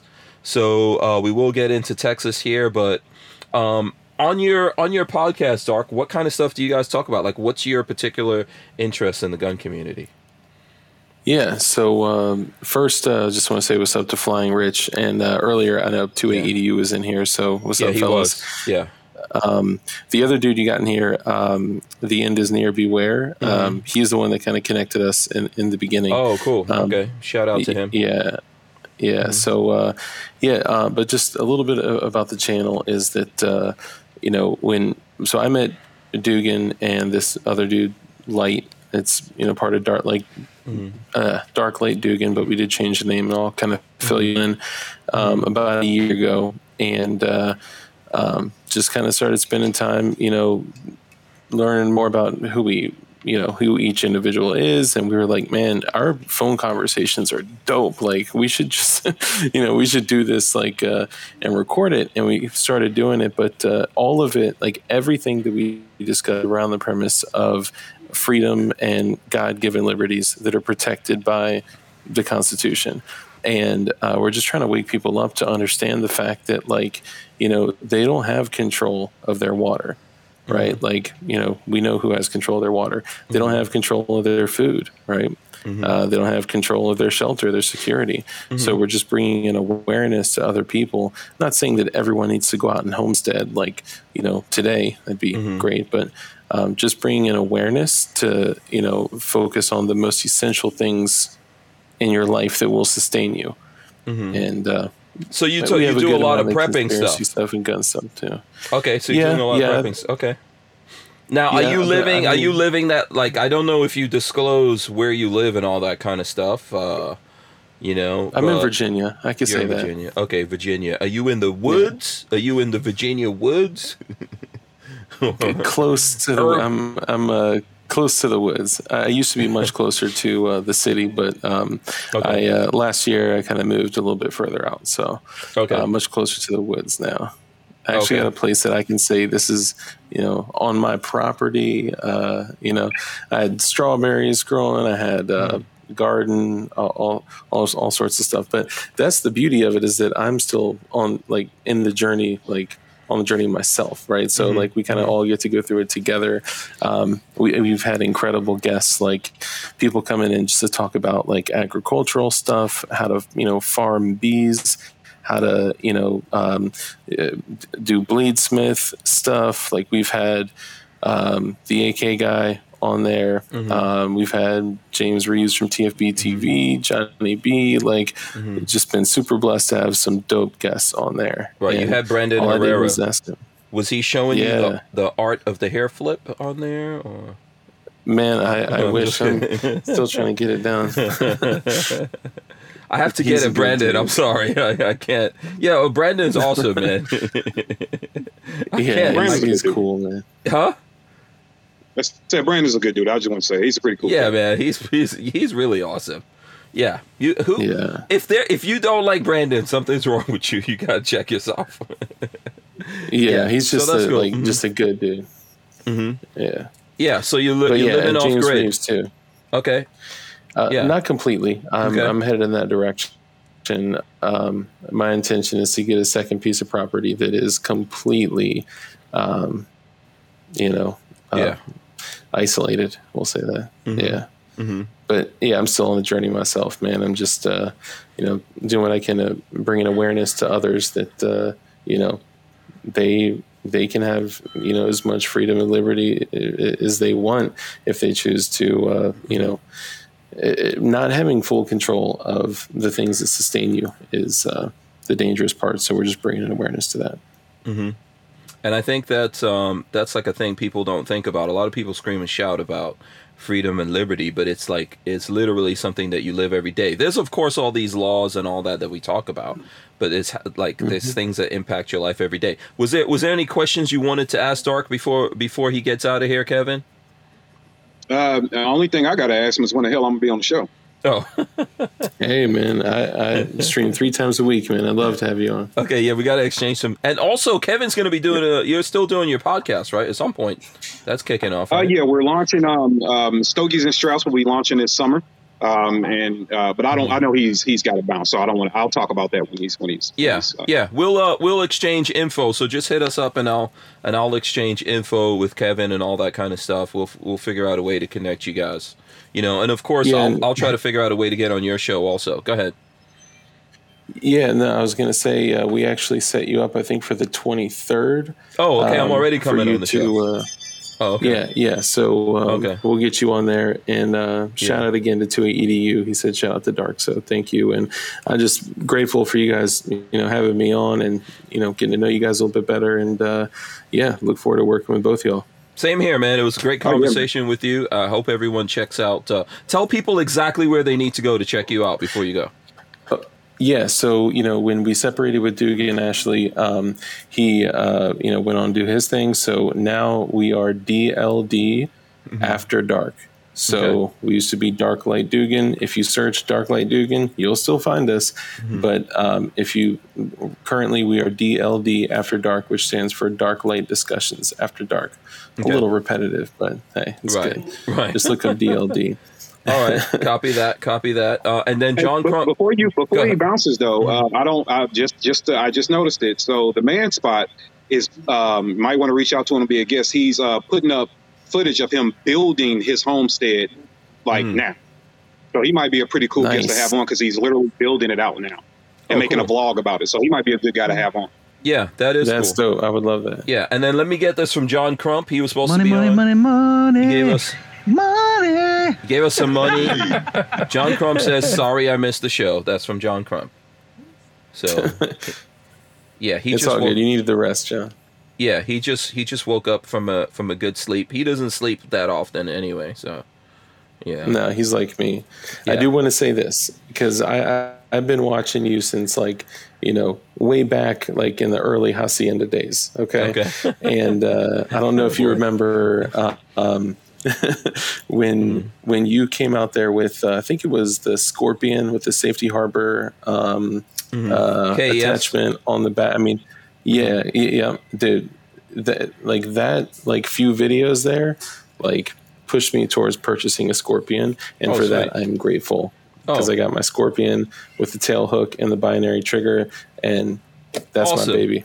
So, awesome. I'm glad. I'm glad that we helped you. Walter will be happy for that as well. I appreciate that. And please come back on the show, man, anytime. I loved it, man. Thank you. Appreciate you guys having me. Peace out. All right, man. See you soon. Yeah. Yeah. Y'all be safe. You too, be man. Dangerous. Yeah, make sure you guys follow DLD. What was it? DLD After Dark, Kevin? DLD After Dark. Yes. Dark After Dark. Dark light after dark. So just let that, some things just sit in your brain like that. I'm going to wake up in the morning. I'm like, okay, I've got to figure this out. Right.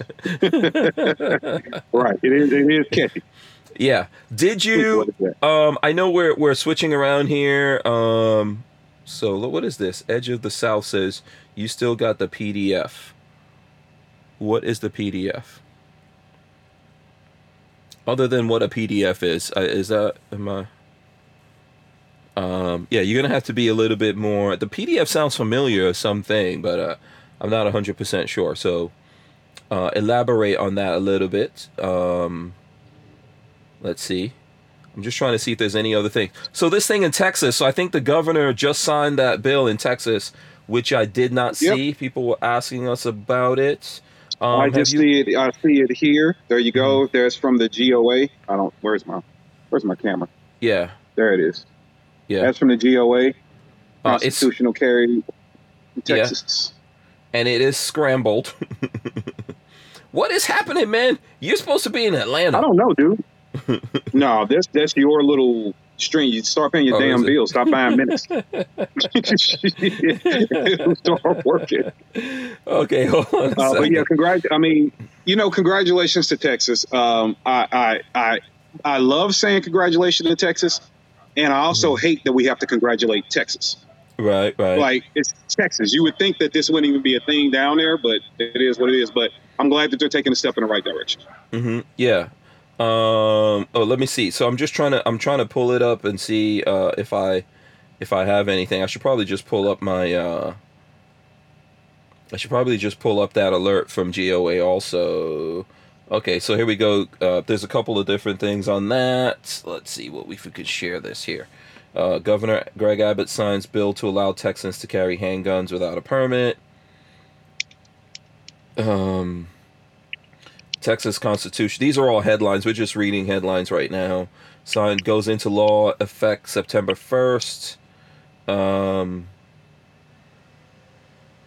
you go. So that's a good thing. I don't know what was the holdup all this time of why he wasn't signing it. But, it is what it is, right? As you said, man.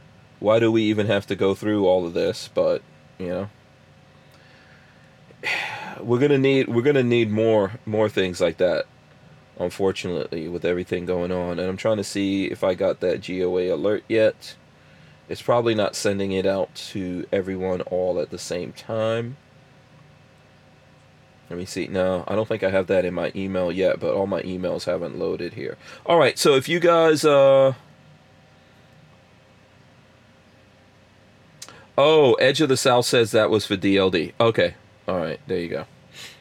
Hopefully he saw that, and what was it? He said he would send me instructions on how to build a diesel still. Diesel still. Is that for like making moonshine? Probably. I don't know.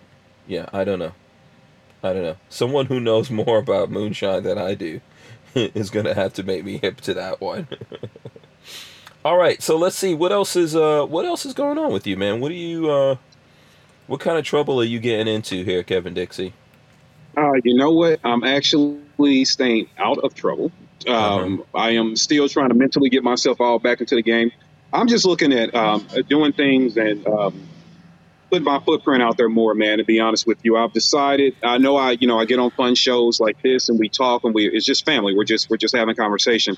But I'm going to try to. I've been investing in myself, personally and professionally, behind the scenes for years now, to be a better asset to fellow Americans. So within the next month or so, we're going to be launching our pretty much what I do for Aiming for the Truth. We're going to be bringing that to the adult sphere as well, where we're going to be offering counseling and mentoring services that you can actually sign up for online, and we can do it via Zoom. So I'm going to be offering those services. When it comes to business, we're going to be offering myself and some partners. We're going to be offering business consultation and things like that. I really want to get off into that market to help people be stronger and better in what they do, from your conditioning to as far as your mental conditioning to your you running your business or whatever. I want to use the people that I know along with myself to make sure we can contribute. So the counseling service will be getting launched soon. I got some pretty cool things coming up with some two-way people that we've decided to combine synergy and do some cool stuff. So I'll let that come out when we get everything all lined up. We got a couple of meetings coming up. We'll get all that pushed out. And then there's the Stogies and Straps podcast, which I'm really, really excited about. Trying to finalize all the stuff for the studio now, get it all set up. I'm going to reach out to you with a couple of questions I got. We're going to get that all set up. And Stogies and Straps is going to be a way for our community, and I'm not going to be the only one doing it, but I want to be able to have conversations outside of guns, right?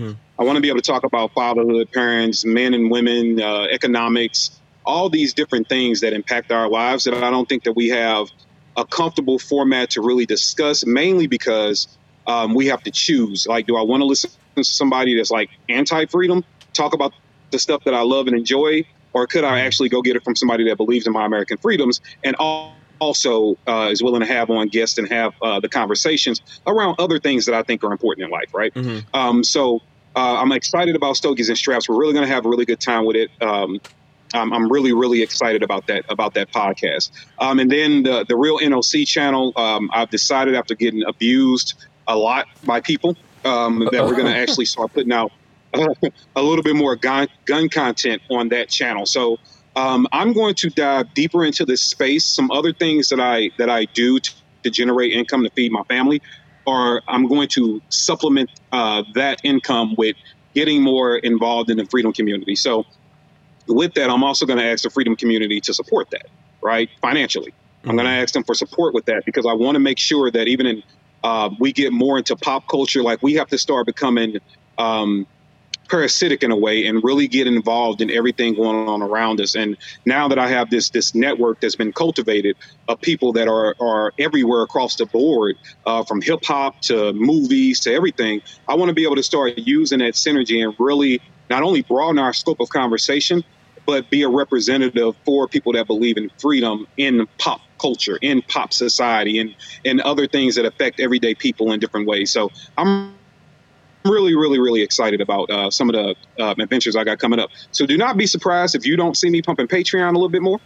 Okay. That's going to happen. Nothing wrong with that. Because, yeah, we're going to definitely need the support to get it going. But I'm excited about it, man. I really want to I want to do my small part in just helping people. That's pretty much what I'm doing. So, yeah, man, I'm excited. I'm excited about all the different things that we got coming up. And I'm more excited about some of the new partnerships that have been formed. So I can't wait. This is going to be it's going to be a good year. It's going to be a real good year. Yeah. So there's a whole bunch of things in there. I don't know if folks out there have a particular place that they want to start. What was the thing that was happening with you making the gun videos? Did you have partners in doing that, or people who were filming it? So one thing that I've always, so I got faults, right? And I think people forget I'm a firearms trainer, and that's probably my fault. But I take that part of what I do. I'm a true believer in a Renaissance man. I want to bring that attitude back to. We become, I think as a society, we become kind of compartmentalized in so many ways. We put ourselves in a box like, oh, I'm a podcaster. That's all I can do. People aren't going to respect me for a podcaster. Oh, hey, I'm a firearms instructor. That's all I'm going to do. Hey, I'm a carpenter. That's all I'm going to do. Like we've missed out on the day where you can be involved in different. You can bring different skills to life, and that's what I want to do. So I just want to be able to do that. But one thing that I always missed when teaching people was a videographer. I never really had somebody dedicated there to create steady content that I can depend on, and that has since changed. So now I have the opportunity, and being in a different market, I have the opportunity to do that without taking away from my students. I'm a big fan of when you spent your money to be with me for 8 hours, you spent your money to learn from me. You didn't spend your money for me to spend 30% of the class video recording you for I can look cooler on Instagram, right? Mm-hmm. That's not what you paid your money for. Mm-hmm. So I'm really focused on the consumer and what they're there to learn. And so the bad part about that is I wasn't able to make a lot of gun content. And then when I do have time to do other things, there are other things filling that. Like I'm still a father, I'm still a husband, I still have other businesses that I run and all those different things. But now I want to start clearing that plate a little bit to get more involved in the aforementioned things. So that's opened up this opportunity to actually share my way of educating people more. I will tell you, my gun content videos are going to be as simple as they come, because what I know from talking to people is like, you'll put up a video and it's a great video and it's awesome and it's cool. And people are like, I didn't understand half the stuff you said. Mm-hmm. Right? You start using these acronyms and it's cool because you're just talking, but public speaking rule number one, consider your audience, right? So I think that I want to bring that too. Like the video I just put up yesterday was about LVPOs, low power variable optics. And the video is 2 minutes and 51 seconds long. Mm-hmm. And all I'm doing is really discussing with the primary arms optic why LVPOs are good. I didn't get into the reticle. I didn't get into your BDC. I didn't get into all of those things. I didn't get into the ACSS. I didn't get into those things. I just want to talk to the everyday person about, hey, this thing that goes from 1 power to 4 power or 6 power or 8 power or 10 power, these are the reasons you should consider getting one. This is kind of the price point you can get it. These are the benefits of the thing. Show them the benefits and get the hell off their screen. Mm-hmm. Okay. And then if they want to do more of the scientific research, there are absolutely ways to go get more of the scientific research. If you're absolutely into that type of thing, there are great channels that put out great content. You can always go read, which I know is something people don't like to do. But you can always go read the manufacturer's website. I want to be able to get on there and show you. And then obviously, if you want to learn more about the application of said thing that I'm talking about, sign up for a course and we can go through that. So that's what's the point of YouTube if you have? have to read, man? What is the point? Like, why did I get it. invent YouTube? Well, yeah, why? And I know that the Real NOC channel is not going to be monetized. It's already been demonetized, and I barely even did stuff over there. I get that. Stogies and Straps, though, is going to be the way that we look to kind of combat that YouTube monetization, which is kind of the same thing you do with your automobile channel. It's going to be our way, so there won't be a lot of guns on the channel, right? There might be a gun up on the wall in the background or something like that, but it's not necessarily going to be a gun channel. It is a freedom channel, so obviously Stogies and Straps, right? That's our way to slide freedom in there, right? But we're gonna we're gonna try to build up that channel to where it can be monetized, because I want to be able to deliver things to the American populace, but I also want to be able to deliver food on my family's table, right? Yeah. So, The Jew says reading is gross. Crypto Vital says reading is for peasants. Hold on. Yeah, okay. You know what the thing? So the thing.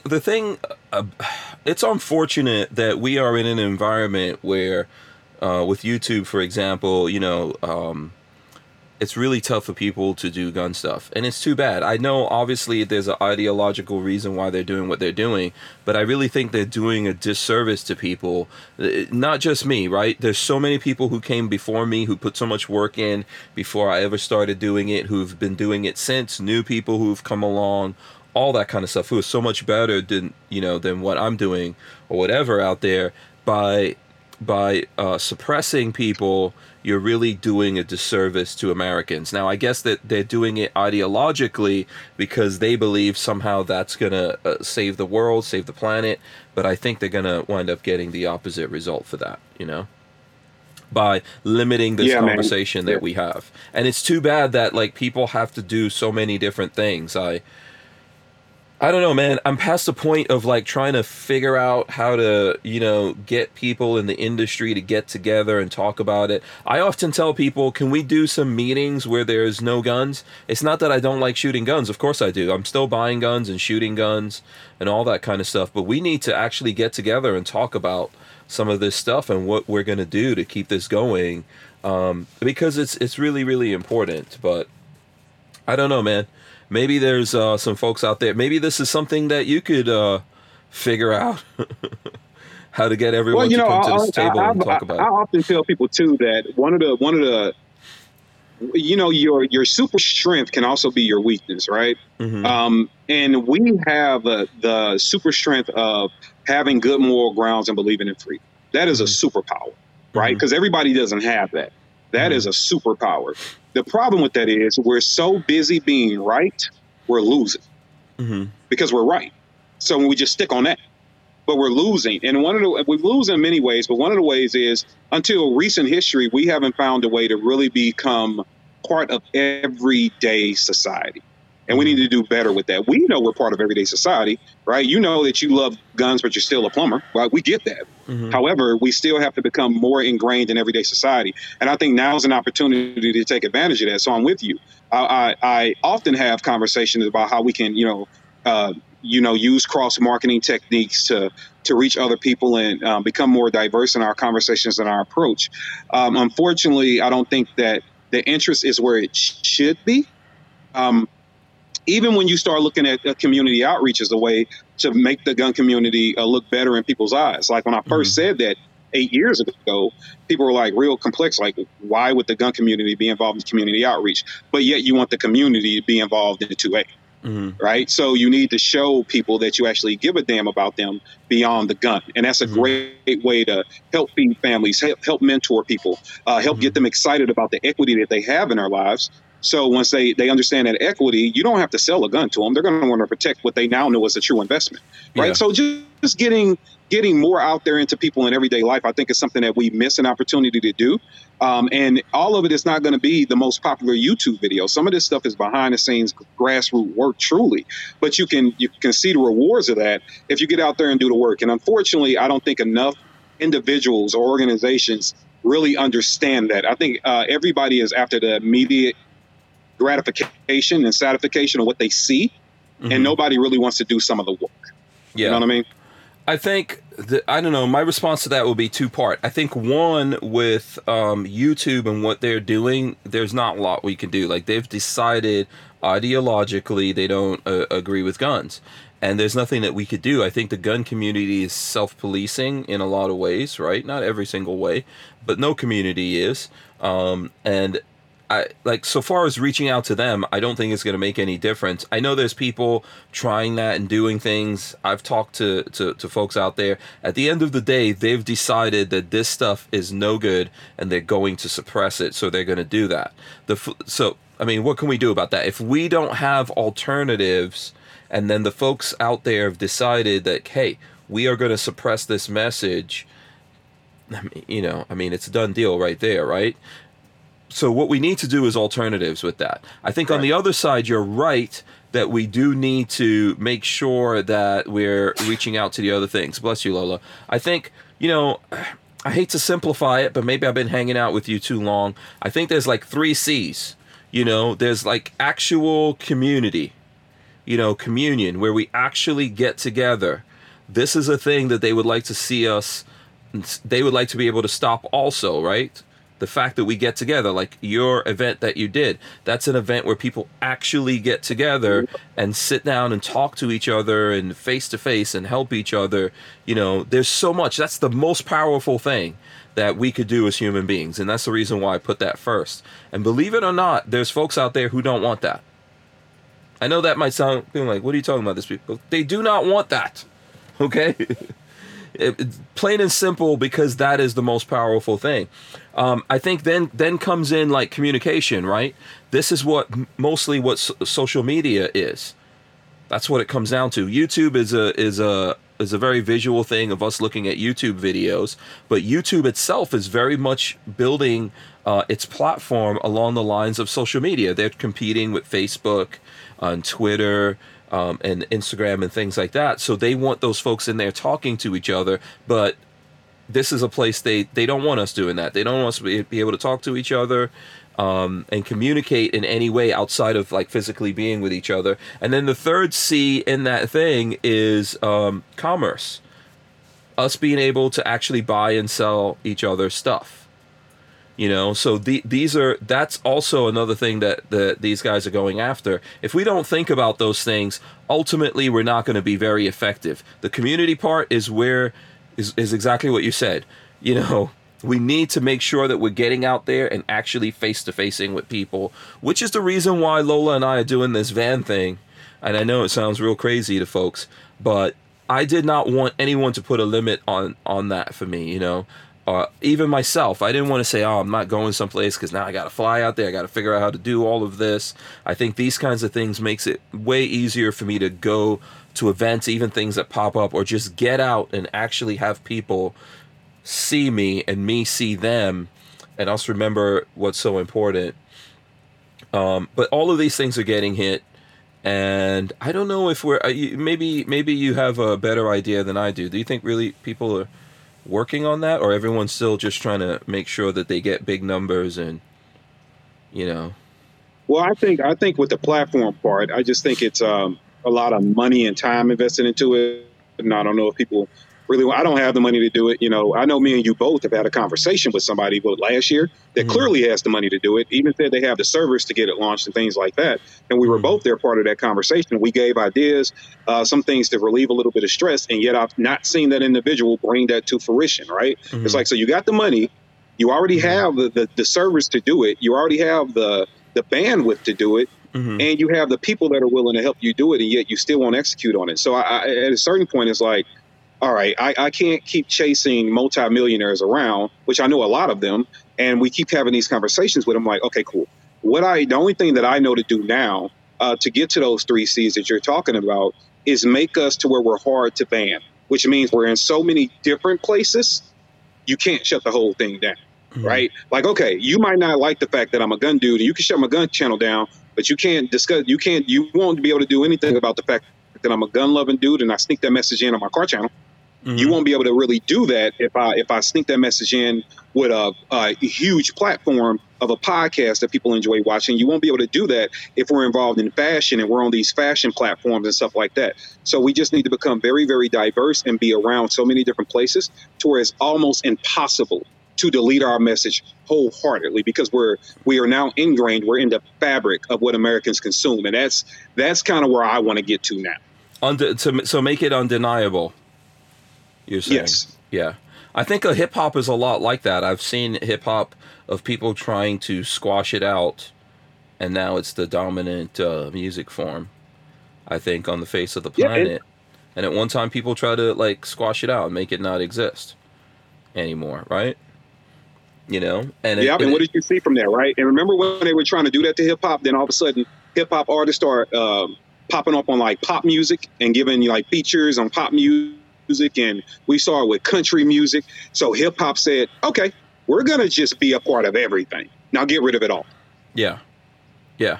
And I think, you know what's ironically, I think 2 things made, you know, and yes, we're diverting into a hip hop conversation for folks out there.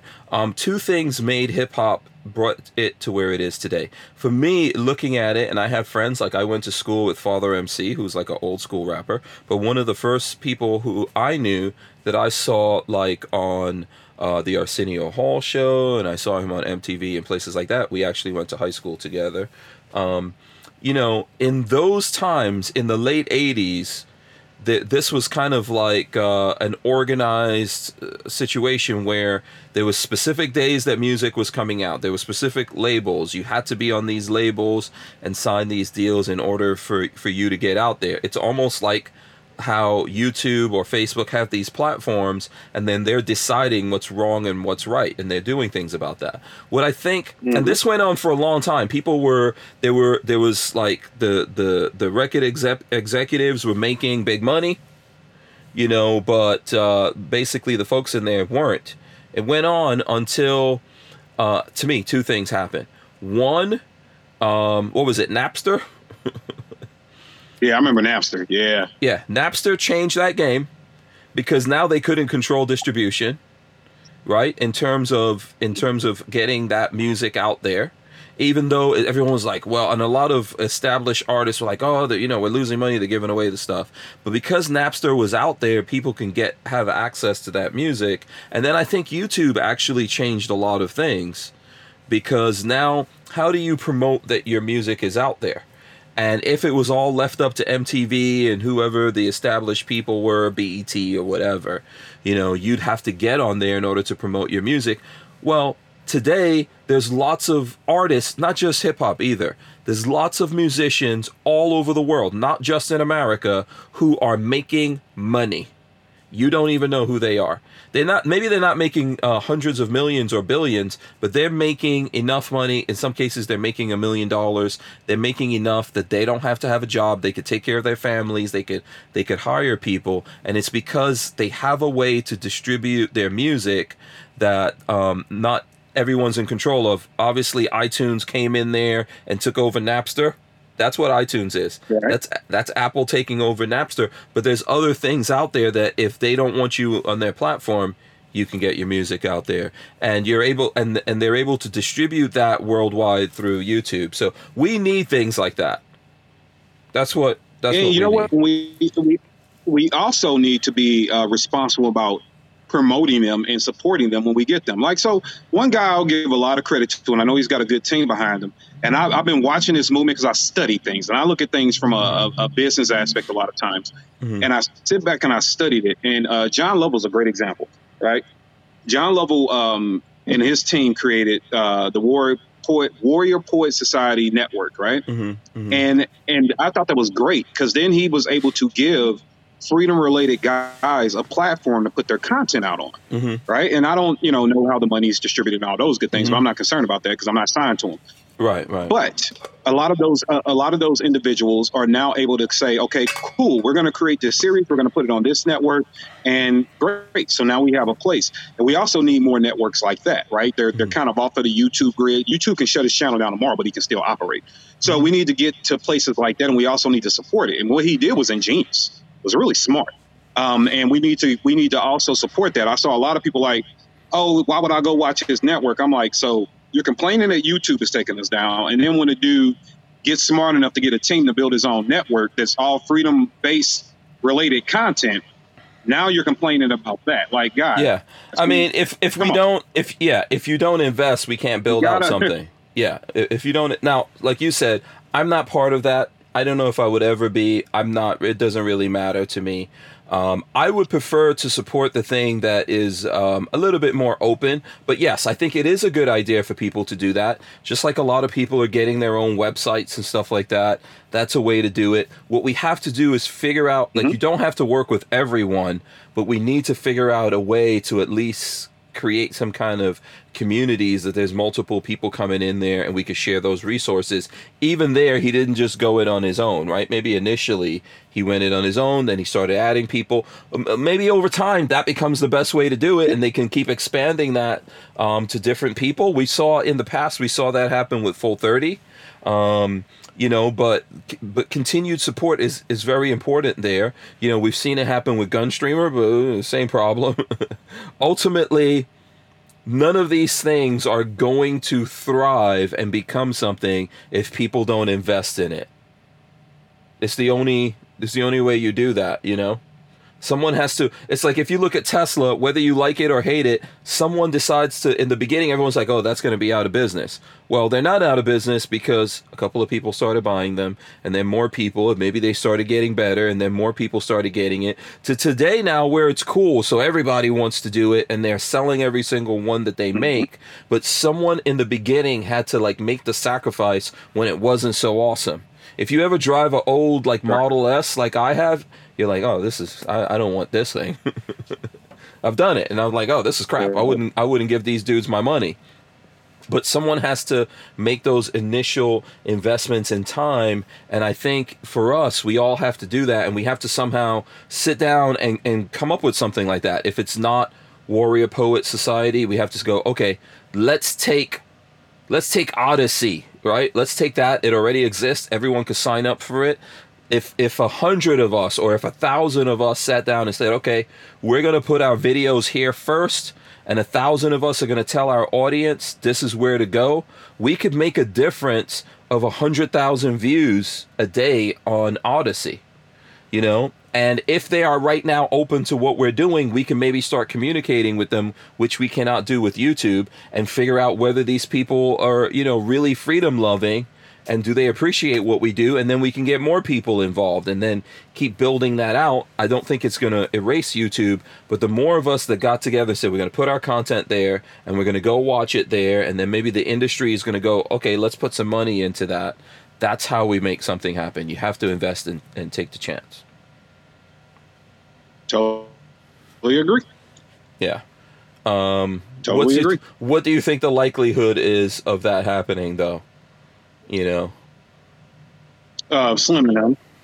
Only because we aren't. I think collectively, like a person is intelligent, people can be a little stupid, and so I think that when you put it out and put out a plan like that, a lot of people are just like yeah, and then they're like nah, whatever. They kind of lose interest real quick, and I think that that's unfortunate, but it also doesn't mean that we get the opportunity, or we're afforded the opportunity to stop trying. We also have to continue to try to do that and come up with ingenious ways to do it. And so in the meantime, I think everybody can just do the job of supporting and sharing the people out there that they do. And we've been saying it for years, right? Share, share, share. And a lot of people, oh, you just want my content, your content on my page. Well, yeah, I do. Yeah, absolutely, I do. Right. Yeah. Because that's the way that we get more and more people to understand who we are.